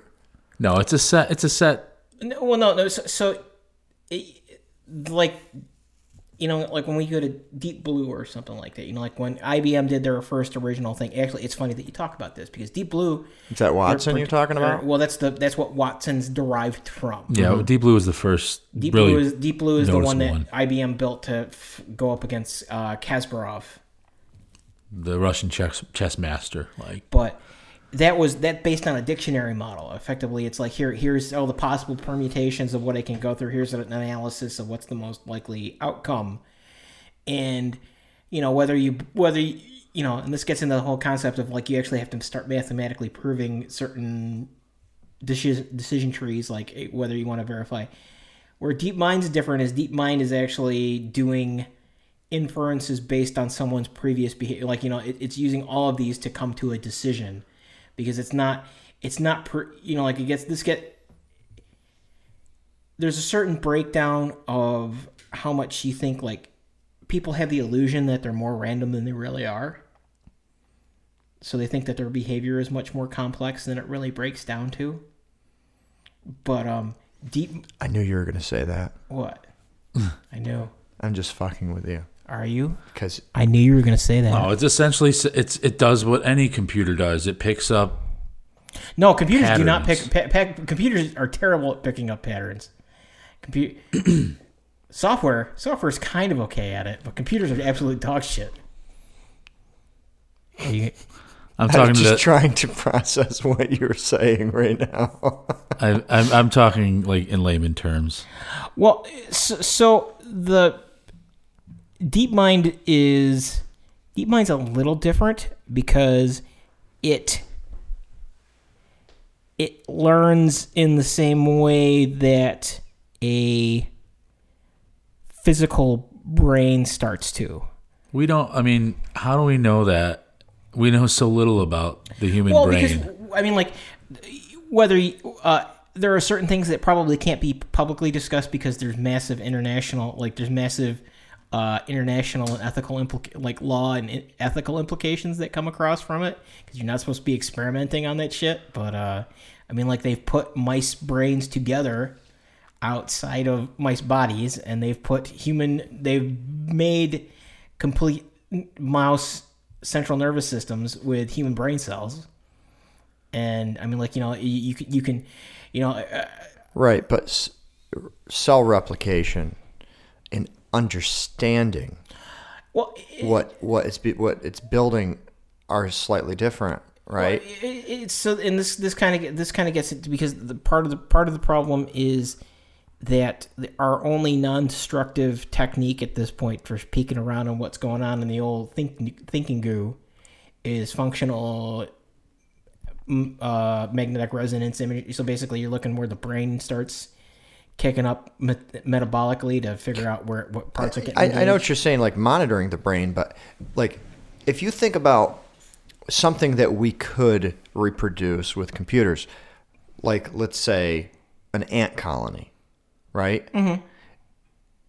With an ant colony, we could probably get pretty close, even in a computer simulation where each ant has its own role, I guess, its own job. Function. Yeah, and they can group together. They can handle. They have communication techniques. Some of them go fucking AWOL because that's what happens just in nature. The penguins. Some of them get diseases. They react to diseases. They have their own concept of an immune system, because the ants are weird, right? Because they're a colony, but they're like a superorganism. So they're like a whole bunch of small organisms acting as one large organism. But we could probably simulate that with software. So when you talk about like reproducing some of the pathways inside a mouse, we aren't talking about mice here, right? We're talking about artificial human intelligence. Well, animal intelligence may not be as difficult to simulate. Well, it's this weird fucking problem we have with humans, where we gotta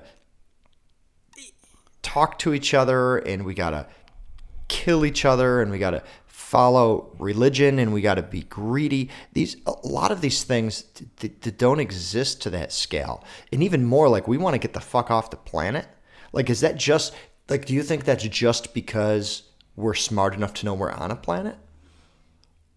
Or do you think it's like our desire to boldly go, our desire to actually know more than what we are? What is it? I don't know if you guys either of you guys ever read like Isaac Asimov back when you were in like high school, or even now? I don't think so. You ever hear of the thing called the 3 Laws of Robotics? Is that part of the Alien?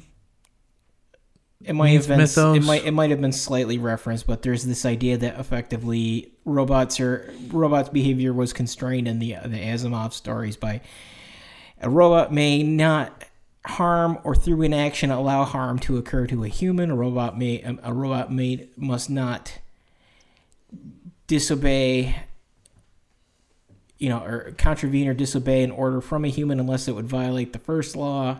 a robot must protect its existence unless it would could protect its own existence unless it would contravene whatever. And there was a gentleman by the name of Mark Tilden who was more famous for designing, he's kind of famous for designing like the Robo Sapien toys and all that stuff, like the Robot Raptors and that kind of those deals. But there was Tilden's laws, which is that protect thy ass, feed thy ass, get thy ass to better real estate, and it's really if you break it down, it's a function of all biological life, anyways. Which is that I don't want to die. I don't want to die, so I got to eat. I need to get to a better place so I can eat and die less. You forgot about fucking. Same difference. Because that gets into the whole that's that what's his face there, Richard Dawkins, the selfish gene stuff. But one theory, you probably know it, but our dear friend Deke, shout out to Deke, was explaining it to me once, and I'm not going to explain it properly, but it was the idea that it's actually the DNA that wants to reproduce. It's the Richard Dawkins. The idea of the selfish gene. Yeah, the selfish gene, right? Which is why you care a little bit about your kids, and you care like a little bit less about your grandkids, and a little bit less about your great grandkids, and it's because they don't have your full DNA, right? It's like pieces of it because it's combined. Right? What's that theory thing? No, that again, that's that selfish gene. Mm-hmm. Because you are just a vessel upon which this particular sequence of chromosomes is getting passed down to whoever. Right. But and maybe going back to that Google thing is that it's not a 1-for-1 emulation, but I mean, like, you do, and I'm not saying that DeepMind is an actual what they call it. So there's structured artificial intelligence, which is like that's kind of a misnomer in and of itself, but it's like Siri, like when you're talking to it, and Siri's not that smart. Siri's not that smart. She kind of sucks. Well, no, but she was good like 5 years ago. Now she still says, "Let me show you the search results for that question." But or Google tuning its search results or something like that. It's where it's a very context limited problem. And then they have what they call a general artificial intelligence, which is effectively something along the lines of where you're saying, where it's like I have a software stack that effectively can process information and come to decisions upon its own volition in the same way that a human being does, or even like an animal, like a primate, like a chimpanzee, or like a monkey, or like not a monkey, like a dolphin, or a dog. See, my problem with the whole fight for artificial intelligence is it seems like we're stacking more software on top, more knowledge on top of something that is not intelligent to begin with. And the reason that I put it that way is that if you have a fucking living organism like a tree, right? You have a living organism like a mouse, and you have a living organism like a human. The human is going to grow to be what we would consider artificially intelligent because it was baked into the way that it thinks. It was fucking born intelligent, right? It didn't become intelligent by reading books. Well, it didn't become intelligent by reprogramming the software. It already was, and its exposure to the world makes it useful. But the intelligence was already fucking there. Well, it was capable of identifying itself. You and you say that, but I think we've had these conversations before too. It's like you've made that observation with your kids, is that you can see as cognitive capabilities start coming in, young. You watch the behavior of a child change in near real time as you watch these developmental milestones hit. And maybe back to your, and I guess really, because this kind of relates to that flying car thing, is where people, the problem I look at all this terrible stuff about the future, and the only thing that lets me get up in the fucking morning, because people make a very compelling case, but I think it's also because like we all want to, we have this like Thanatos death urge that like we're tempted with, because I love watching all my freaking YouTube feeds start slowly in my suggestions. Oh, the economy's gonna collapse. Oh, fucking biological warfare. All the fucking rich are gonna come and take you and steal your teeth for flour. So what's the only thing that keeps you getting out of bed? The only thing that keeps me getting out of bed is how fucking terrible we are at actually describing problems correctly, because the flying car or the airplane, it's like, for the most part, even though we know it's a terrible practice, anytime we try and project something out, more often than not, like 99.9% of the time, we do the equivalent of thinking that we're going to build a 747 by making a Robin like 90 times the size it actually is right now. Like we don't ask the right questions from the get-go, and we just get fixated. We get fixated on trying to solve the question instead of finding answer to the question. But that's like really easy for you to say, and for anyone to say in this position that you're in now, like, because the question isn't like, well, how would you have thought about it? It's like at the time we're given these parameters, and we kind of try to figure out the best that we could, right? This is why I think artificial intelligence is a strange path to go down the way that they've been doing it, because all it is it's one fucking strand of DNA. That's all it takes. That's the only thing you need to create a fucking human. So to make an artificially intelligent human, you just need to copy the fucking DNA. Well, everything is in there. Every single outcome that you could ever have inside a human is in one strand of every human. A hair follicle that's left behind, the spit, it contains the actual instructions for everything you're ever going to need to be intelligent. So my question is, do we really want... I mean, who gives a fuck about AI? Why aren't we trying to put our robots are cool? Yeah, but why aren't we trying? No, fucking robots aren't cool. Robots are cool. I take that back. Robots are pretty fucking cool. But I knew you were going to say that. Are they robots or robots? I knew you were totally going to say that. So, but like, fuck AI. Start developing shit to insert our consciousness into these machines or places so that we don't consume nearly as many resources, and we're not worried about breaking bones and shit like that. We're just transcend our these physical bodies, I guess. And we don't need artificial intelligence. This goes to a point of how totally not well adjusted I am, because I was having a conversation with one of my coworkers today about one of these. At some point we finally get the AI working, and it's it's just a matter of time till it decides to just mow down the entire planet and convert us all to Computron. How do we not the smart equivalent of vibranium? But Gunnar, how do you know that we aren't? How do you know that we aren't what happened when a computer figured out how to inject itself inside DNA? We inject shit into DNA already. Is right? 42. It is 42. A lot of our food is created better than it was before because they figured out how to inject just the right DNA strands in. Well, there's some people out there, like some Mercola fans, that are like, "Fuck you! I'm not eating your corn with." You mean the one Roundup. That we domesticated how many thousands, with Roundup embedded. Years ago? But how do we know that we aren't just something that injected themselves into a gene and gave us the properties what they were looking for? How do we know we are not artificial intelligence? Are you saying that we are the children of the progenitors? Yeah, the first ancestral beings. Well, for something. Well, no, but it's. How do we know? It's this. You talk about predictions, because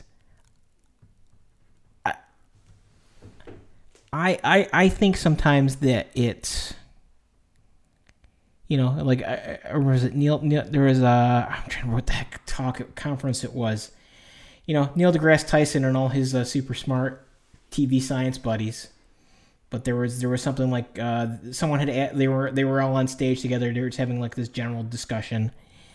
And someone asked them, Like what were some of the big problems still left to solve in science? And someone threw out like intelligence, and that was like, everybody's having this like argument back and forth on it. And it's one of these first, like, not that Neil deGrasse Tyson is not like a super smart guy anyways, but it was like one of the first times that I heard like a legit Carl Sagan kind of reflection moment, because he's like, you ever think that maybe the reason why we haven't figured that shit out yet is because we keep asking the wrong question? Like, like we have not adequately described what intelligence really is, because I kind of fall into the camp that it's an outgrowth of it's a very mechanistic process where you talk about your selfish gene and stuff like that, because the selfish gene is effectively That's every living organism. That's every living organism, but it's more than intelligent organisms. Well, no, but so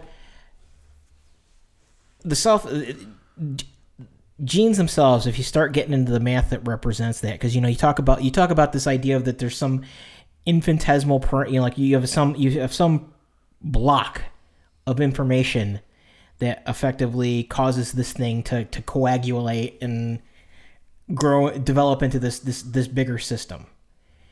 And I kind of am partial to this idea that effectively life is an attempt at the universe to encapsulate entropy into the smallest entropy into the smallest possible package, so that it can put off the end as long as it can. I've wondered the same thing, actually. I've wondered if entropy is on such a huge scale. Entropy, is change. Nobody can leave. Nobody can break even. Nobody can quit the game. Yeah, entropy is change, right? And right now, the universe that we're in, right? We're getting into universe shit now, which I love. And I guess it kind of has to do with the future. We just won't be around to see it. But yeah, entropy, right? You got these planets that are moving further and further away. You got suns that are breaking down. But it's on a huge scale. And I was thinking about that too. If life is because there's no micro form of entropy, it's a way for entropy to happen on a small scale as well. I wonder that as well. And I guess it's really, and it's just it's turtles all the way down where you start stacking stuff. Does that mean that the universe itself is an organism? Well, and again, Kumbaya Crystal, you argue about whether we can make artificial intelligence, right? But really the effective. Just an organism with fucking microorganisms, just like we are. Like we got a bunch of little microorganisms that combine to make us. Well, and again, so how does the Earth reproduce? Plastic. No, vibranium, reverbium, computronium. See, when a mommy computronium and a daddy vibranium get together, and maybe somebody slips them some reverbium, magic things happen, and Earth is born. I'm steering this in another direction. There's no steering. We popped the wheel off this bitch a while ago. Take the wheel, Jesus. Just not that one. If Jesus is my co-pilot, who's flying the fucking plane? So I want you to think back. You can go back 20 years if you want. Like when you were 17, 18 years old, maybe even 16, and you imagined. You can go further. Like you can go not even that far back, or you can go as far as you want in your life. You can go back fucking 3 years ago. And you imagined like some futuristic invention or somewhere that maybe you thought we would be. What is your biggest disappointment or what is not nearly as far along as you really thought or hoped would be as far along? What technological marvel or advance? Who wants to go first? Well, I mean, in a very real sense, my internet is actually slower than it was back 20 years ago. That's not really a dream. It's just a reflection of reality. It's a very sad reality. Let's see. What do we got? Well, I mean,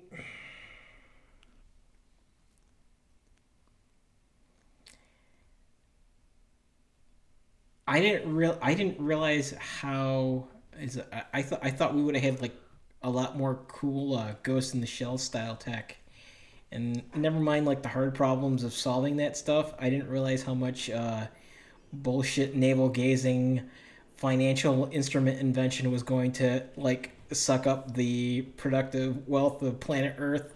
That's how I feel about the internet. I would say my biggest disappointment is what the internet turned into. Yeah. It went from like a really open place where you'd meet people across the world to this very effing planet, man. Yeah, to this very, very what's really happened with the internet is it's kind of brought us back to it's just a replacement for the interactions we would have already had with these people. It is easier to talk to some of on the other side of the planet, but not as randomly, right? Like Facebook says, these are people that you may know because they're friends of your fucking friends. It's like, come on, you asshat. Why can't you recommend people because they might like things that I like? Because that's how the internet started, right?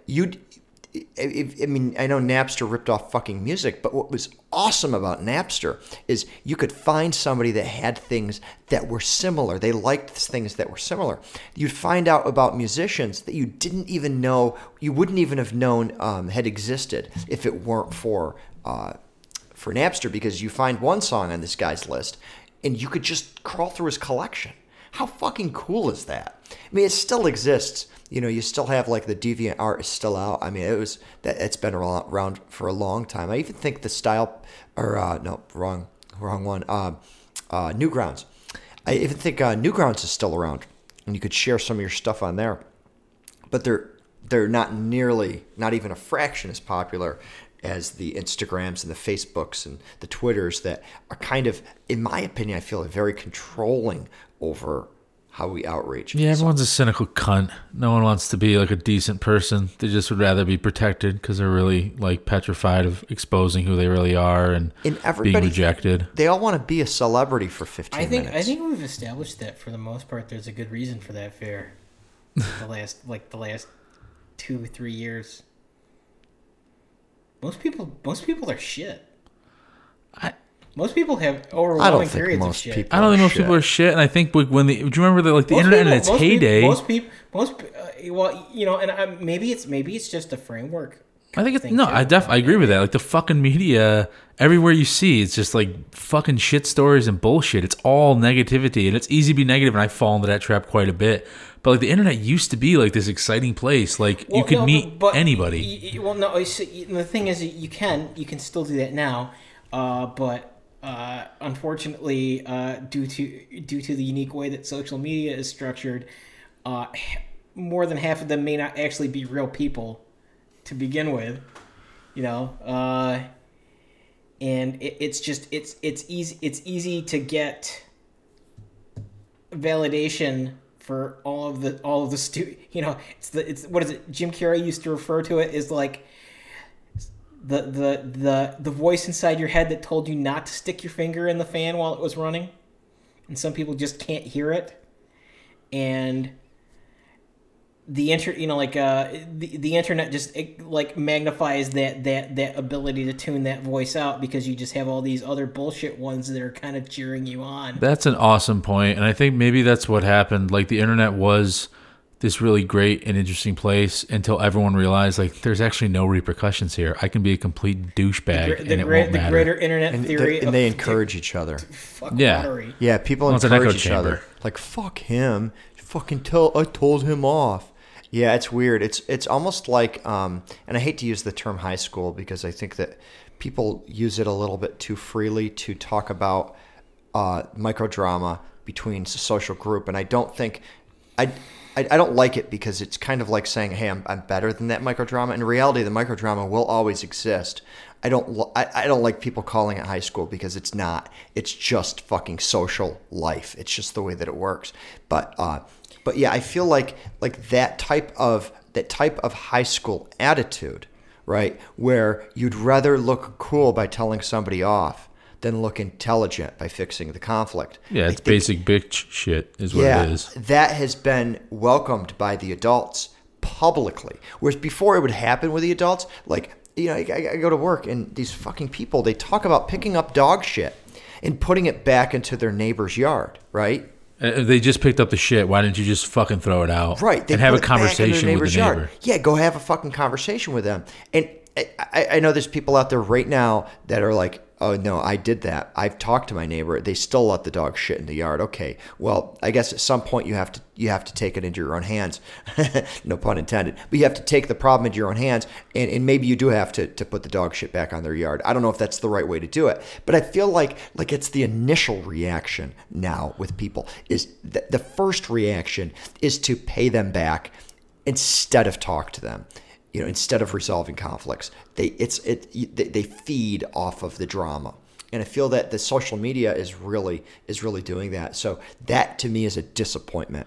I didn't think that the future of the internet would be a bunch of polarized fucking memes being shared to people's walls and people arguing over politics and religion and shit that really seems like you wouldn't bring it up in a normal social setting, but we're just fucking dumb now. I kind of want to ask. I want to call my mom right now and ask her man, when you were my age, when you were in your mid to late 30s, did you think everyone just fucking sucked?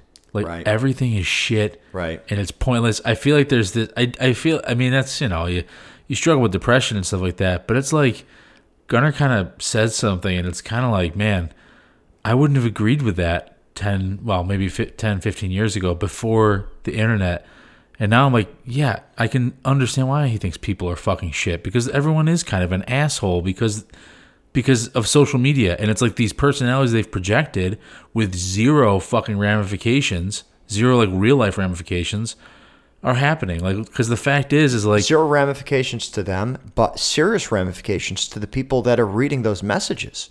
Because those people reading those fucking messages are getting stressed out. Their health is declining. We literally put 4chan trolls in charge of the United States of America. For the lulz, man. But yeah, fuck your feelings. The internet is definitely one thing that to me is disappointing. I thought that it would be better. The other thing I would say is healthcare. 20 years ago, I really expected a magic pill to fix all problems, and I know that sounds stupid. It's called a 9-cal. Oh, it was gonna, well, that was going to get dark. That was going to get fucking dark. Oh, well, But yeah, no, but I know there's no magic pill, but carousel. But there does seem to be a major holdback by the healthcare industry. It rejects holistic treatments blindly, right? What I mean by that is it's not a normal conversation right now to go to your doctor and him to say, yeah, you know what? You're having stomach issues. And it's because your stomach is overproducing acid. Go back home and have a tablespoon of sugar, apple cider vinegar or something like that. That's not a conversation, even though and that may be a bad example. But you extend it to vitamins, you extend it to circulation. How many people do you know were diagnosed with depression when there's a good chance that there was more than depression affecting them? They may have had health problems. They may have had relationship problems. And I feel like 20 years ago, if we could have looked forward, we could have said, well, you know what? Modern healthcare, people will be healthier than they are now. But I don't feel like, at least in the United States, it may be different in other countries. I don't feel that's something that I think if we looked forward, we would have expected that fucking shit that happens on Star Trek, where they come around with a wand and they wave it over you and your fucking wound is healed. But we don't even seem like we have a good view on our existing health. We got these fucking Fitbits that everybody's wearing on their wrists. But I don't know of anybody who said, hey, thanks to my Fitbit, I am no longer in risk of diabetes. because the Fitbit made sure that I didn't do things that would spike my fucking insulin levels. I didn't affect it. You know, you talk about the Fitbit thing. I didn't think that all of this computer stuff was going to be used to directly waging combat against me. You know, like like one of the things they talk, like your future thing, like automation and stuff like that. You know, like we've spoken outside of this, like the whole humans need not apply problem, but it hasn't quite happened yet. But we're the insurance industry is fucked. Like, never mind like healthcare being ridiculously expensive and stuff like that. When they can spy on you in real time, and you kind of work insurance. You know how the whole concept of like aggregate risk pools work. Like you say, everybody within this age demographic, and here's the cost. Here's the cost to run a policy. It's called legal discrimination. Yes. But like when you effectively structure it so that it's not affordable unless you go to this, like we kind of already made the jump when we got rid of the Cadillac, what do they call it, the quote unquote Cadillac plans. Yeah, we have an interesting. So I have Blue Cross through my current employer, my day job, and one of the things that they do is they offer a. I believe it's a rebate, or it might be a full-blown membership. If you want to go to a gym, then they'll reimburse you for all or part of it. Yeah, I've got that. However, they will only reimburse you if you can prove to them that you've been going. That's not what mine is. Mine is they just need a receipt to show that you signed up. They show that you signed up. I wish it were that way, because I have months that I have time to go, and I have months that I certainly do not have time to go, although I should always make time to work out. But then that to me is an interesting thing, because so when do they start tracking what your Fitbit's saying, your total number of miles traveled, and it's like, yeah, and it's like, well, yeah, sure, you're going to pay for it. Oh, we have if you know I'm going. We have you purchasing food at this location. This is in aggregate we're seeing, like we estimate that you have a rise of so much in your free serum cholesterol or something like that, or this is what your blood pressure would have spiked to. I mean, a good portion of the United States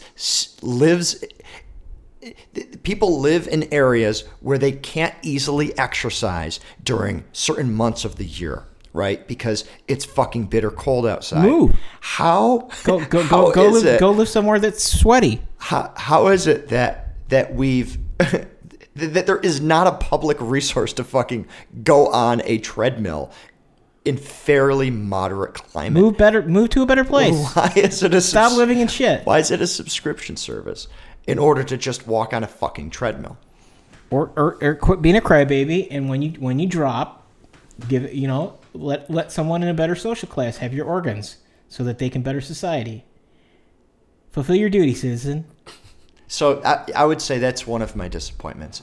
I thought the dystopia. I thought that if we were going to live in a hellhole like cyberpunk dystopia, at least we would have like cyborgs and robots instead of like fucking boring middle class management. At least we would have had each other. We don't even fucking have that right now. I wanted to be a Decker. All these. Oh, like, God, Shadowhunt. I feel like Shadowrun. Wade needs a hug right now. Yeah, I really fucking do. My mouth hug. On my wiener. Your weenus? You thought that you would have... What? Did you predict that your weenus would have been... would have been less... I got nothing. I really don't. This is... You should try... I should do more Gunner. do what was it Melania's thing? Do better. Be better. I don't know. Mine were way more basic than your guys. Although the internet one is actually really, really good. Now that I've thought about it. Oh God, people are just cunts.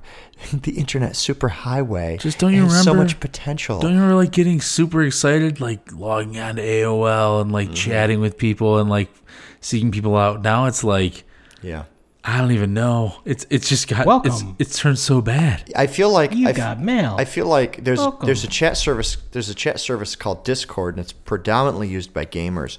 I know some of my coworkers use it to organize raids. Although I hate to use that word for the game Pokemon Go, but they'll use it to organize a raid for Pokemon Go. I don't like using the word raid because they aren't actually fucking fighting anything. It's really dumb, but not the game. The game is whatever. It's just a fucking scavenger They hunt. get tore up. But they use Discord to do it, and to me, Discord is like the modern version of the AOL chat rooms. I've used Discord, not extensively.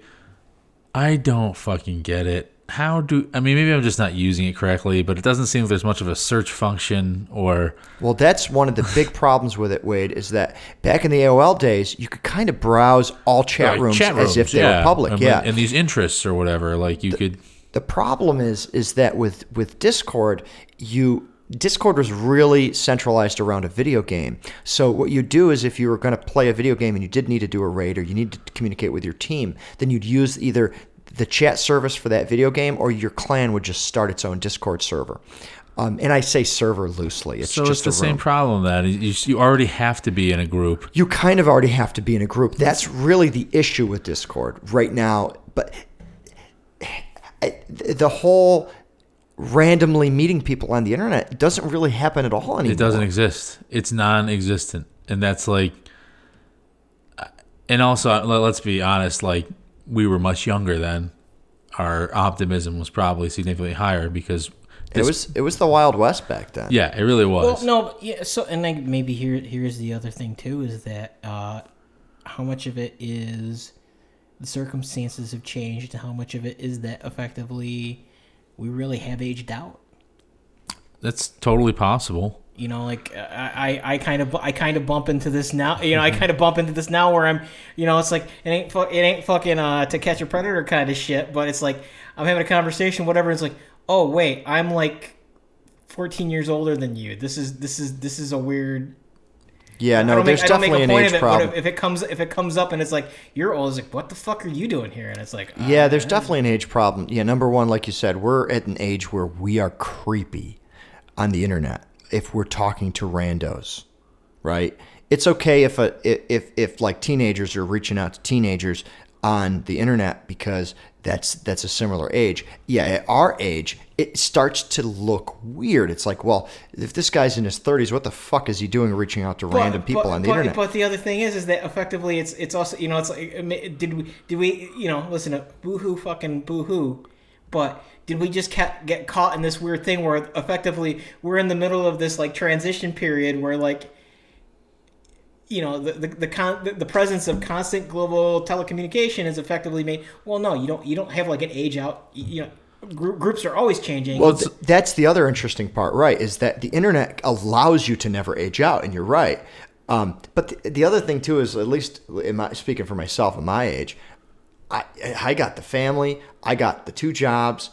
I got, you know, whatever hobby we're doing for that time period. It used to be our little music thing, and now it's this podcast thing.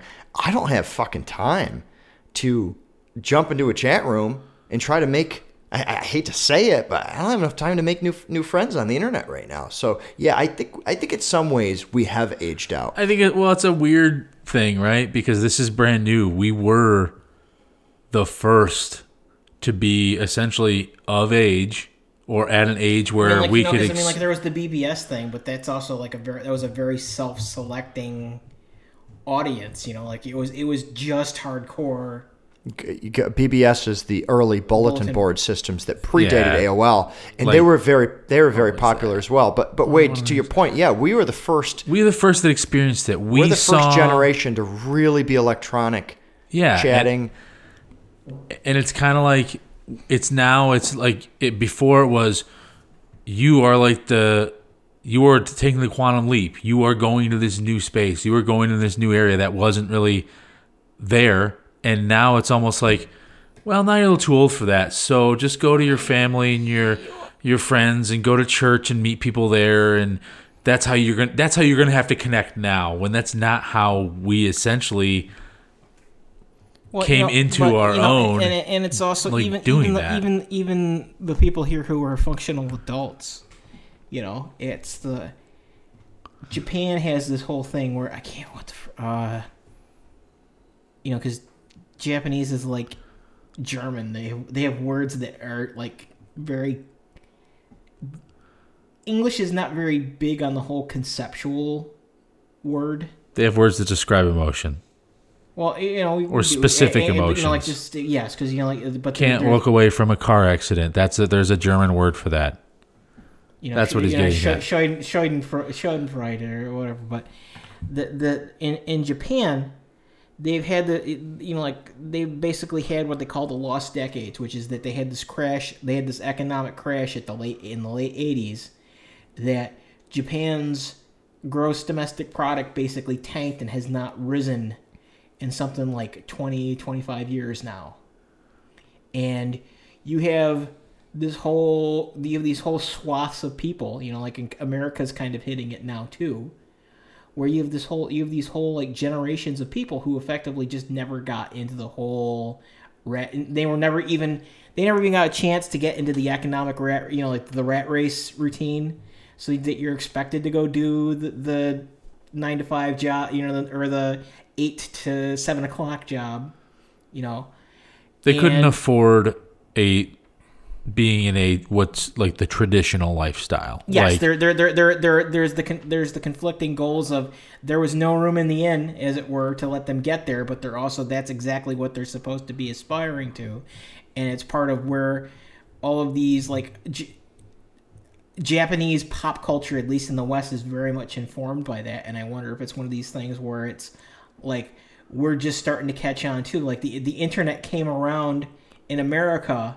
at roughly the start of this time period, where like the idea of like ours is the start of that generation where effectively we're never going to do better than our parents, really. Oh, it's when we were the first ones to start absorbing fucking mortgages as student loans, essentially. Yeah. We're and I mean that's that thing. Like I make that crack is like I thought our dystopian fucking cyberpunk future was gonna never mind the Blade Runner cars. I wanted like VR, like real VR and stuff like that. And it was. I was gonna say mine was gonna be like when I saw The Matrix. Like I was a senior in high school. I'm pretty sure it came in 98, 99. Yeah. That like blew my mind, and I was like, "Oh fuck, man! Yeah, if we could just have that in 20 years, it would be so sweet." Like essentially, just inserting your consciousness into a construct that we developed. And it's we're not even fucking close. But maybe another disappointment that we just kind of accidentally brought up.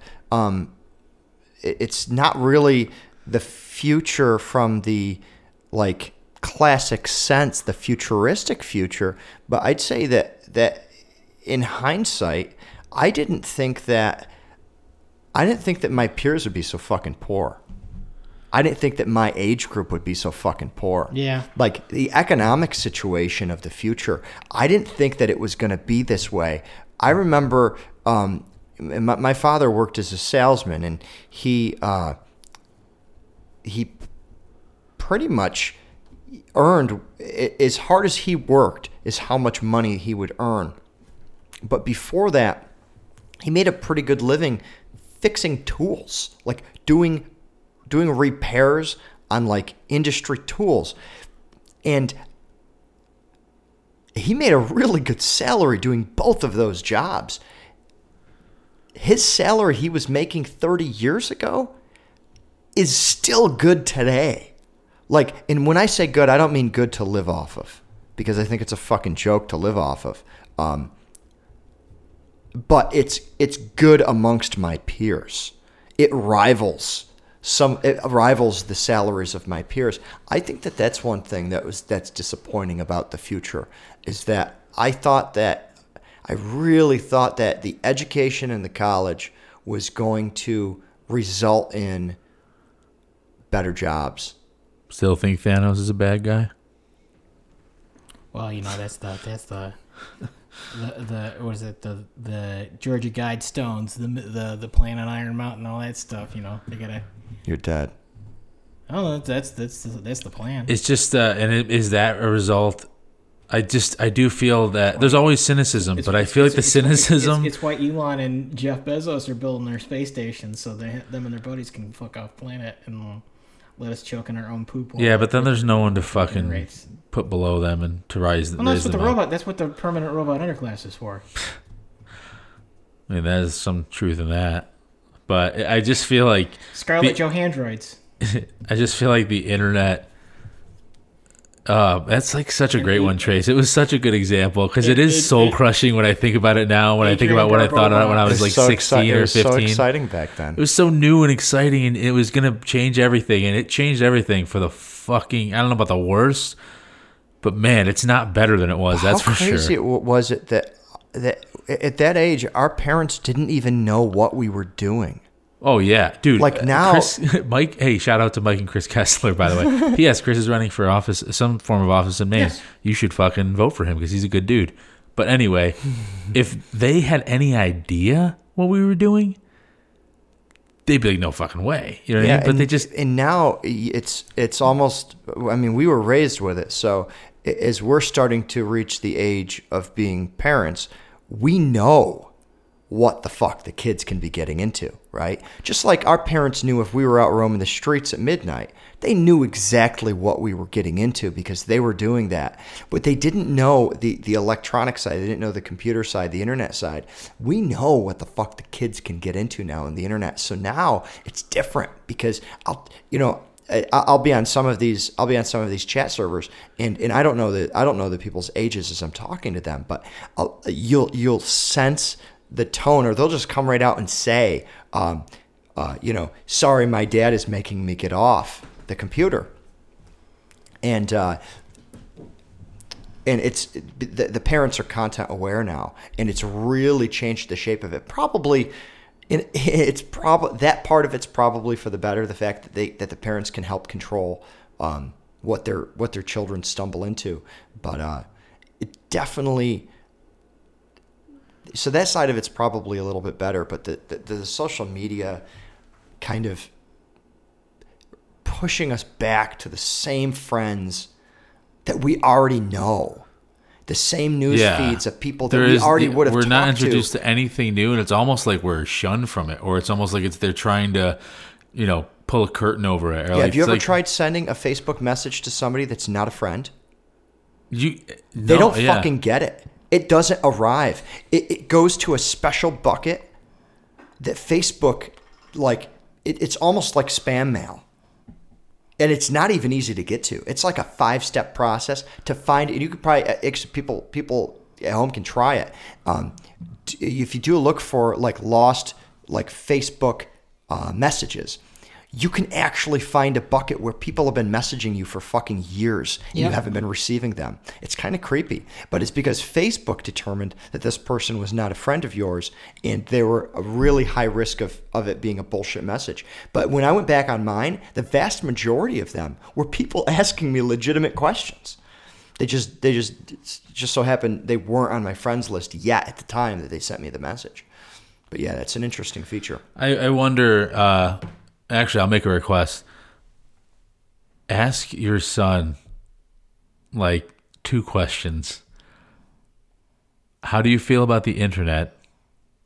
And also, what do you think the future will be like? He's really young, so it'll probably be a little bit different, but it'll be interesting to see what he says in 20 years. Well, and I see the internet through my children's eyes. I spend a lot of time with them when they are on the internet. They don't know it as the internet. It's just background. It's just there, right? Yeah, it's like TV for us. In a lot of the ways, it is TV because YouTube doesn't work unless the internet's working. So they don't really think of the internet as a bunch of people trying to reach out. To them, it's like the FCC. They declared it as a utility.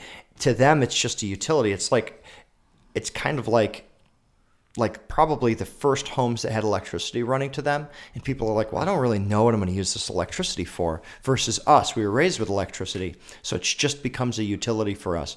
To them, they don't really know it as the internet. They don't think of it that way. they might be playing a game and there might be people in the game, but they don't associate that at all with the internet because to them, most games are internet connected. Sure. Everything's, always online is a pretty popular thing. Yeah, they don't really know like web browsers. They don't really understand like what you'd use that for because they can ask Siri, and Siri's going to give them the answer. We got the Star Trek computer, and we got none of the actual cool shit that comes with that scenario. Oh, computer. You know, what we didn't know, That we were gonna be up till like 3:00 in the morning doing a goddamn podcast. and that this podcast is fucking over. It's over. We killed it. It's over. It's dead. We killed it. Thanos snapped his fingers, and we are. You fuckers are dead. I'm still alive. Yeah, Only 50% of people died, dude. I'm still alive. Are you sure you would be the one? I mean, it's completely random. You can't kill that which does not live. That's true. Anyway, folks, with that, we're going to bid you adieu. I'm dead What inside. if you have 3 people living inside the same person? Thank you very much for tuning in, and we will catch you next time.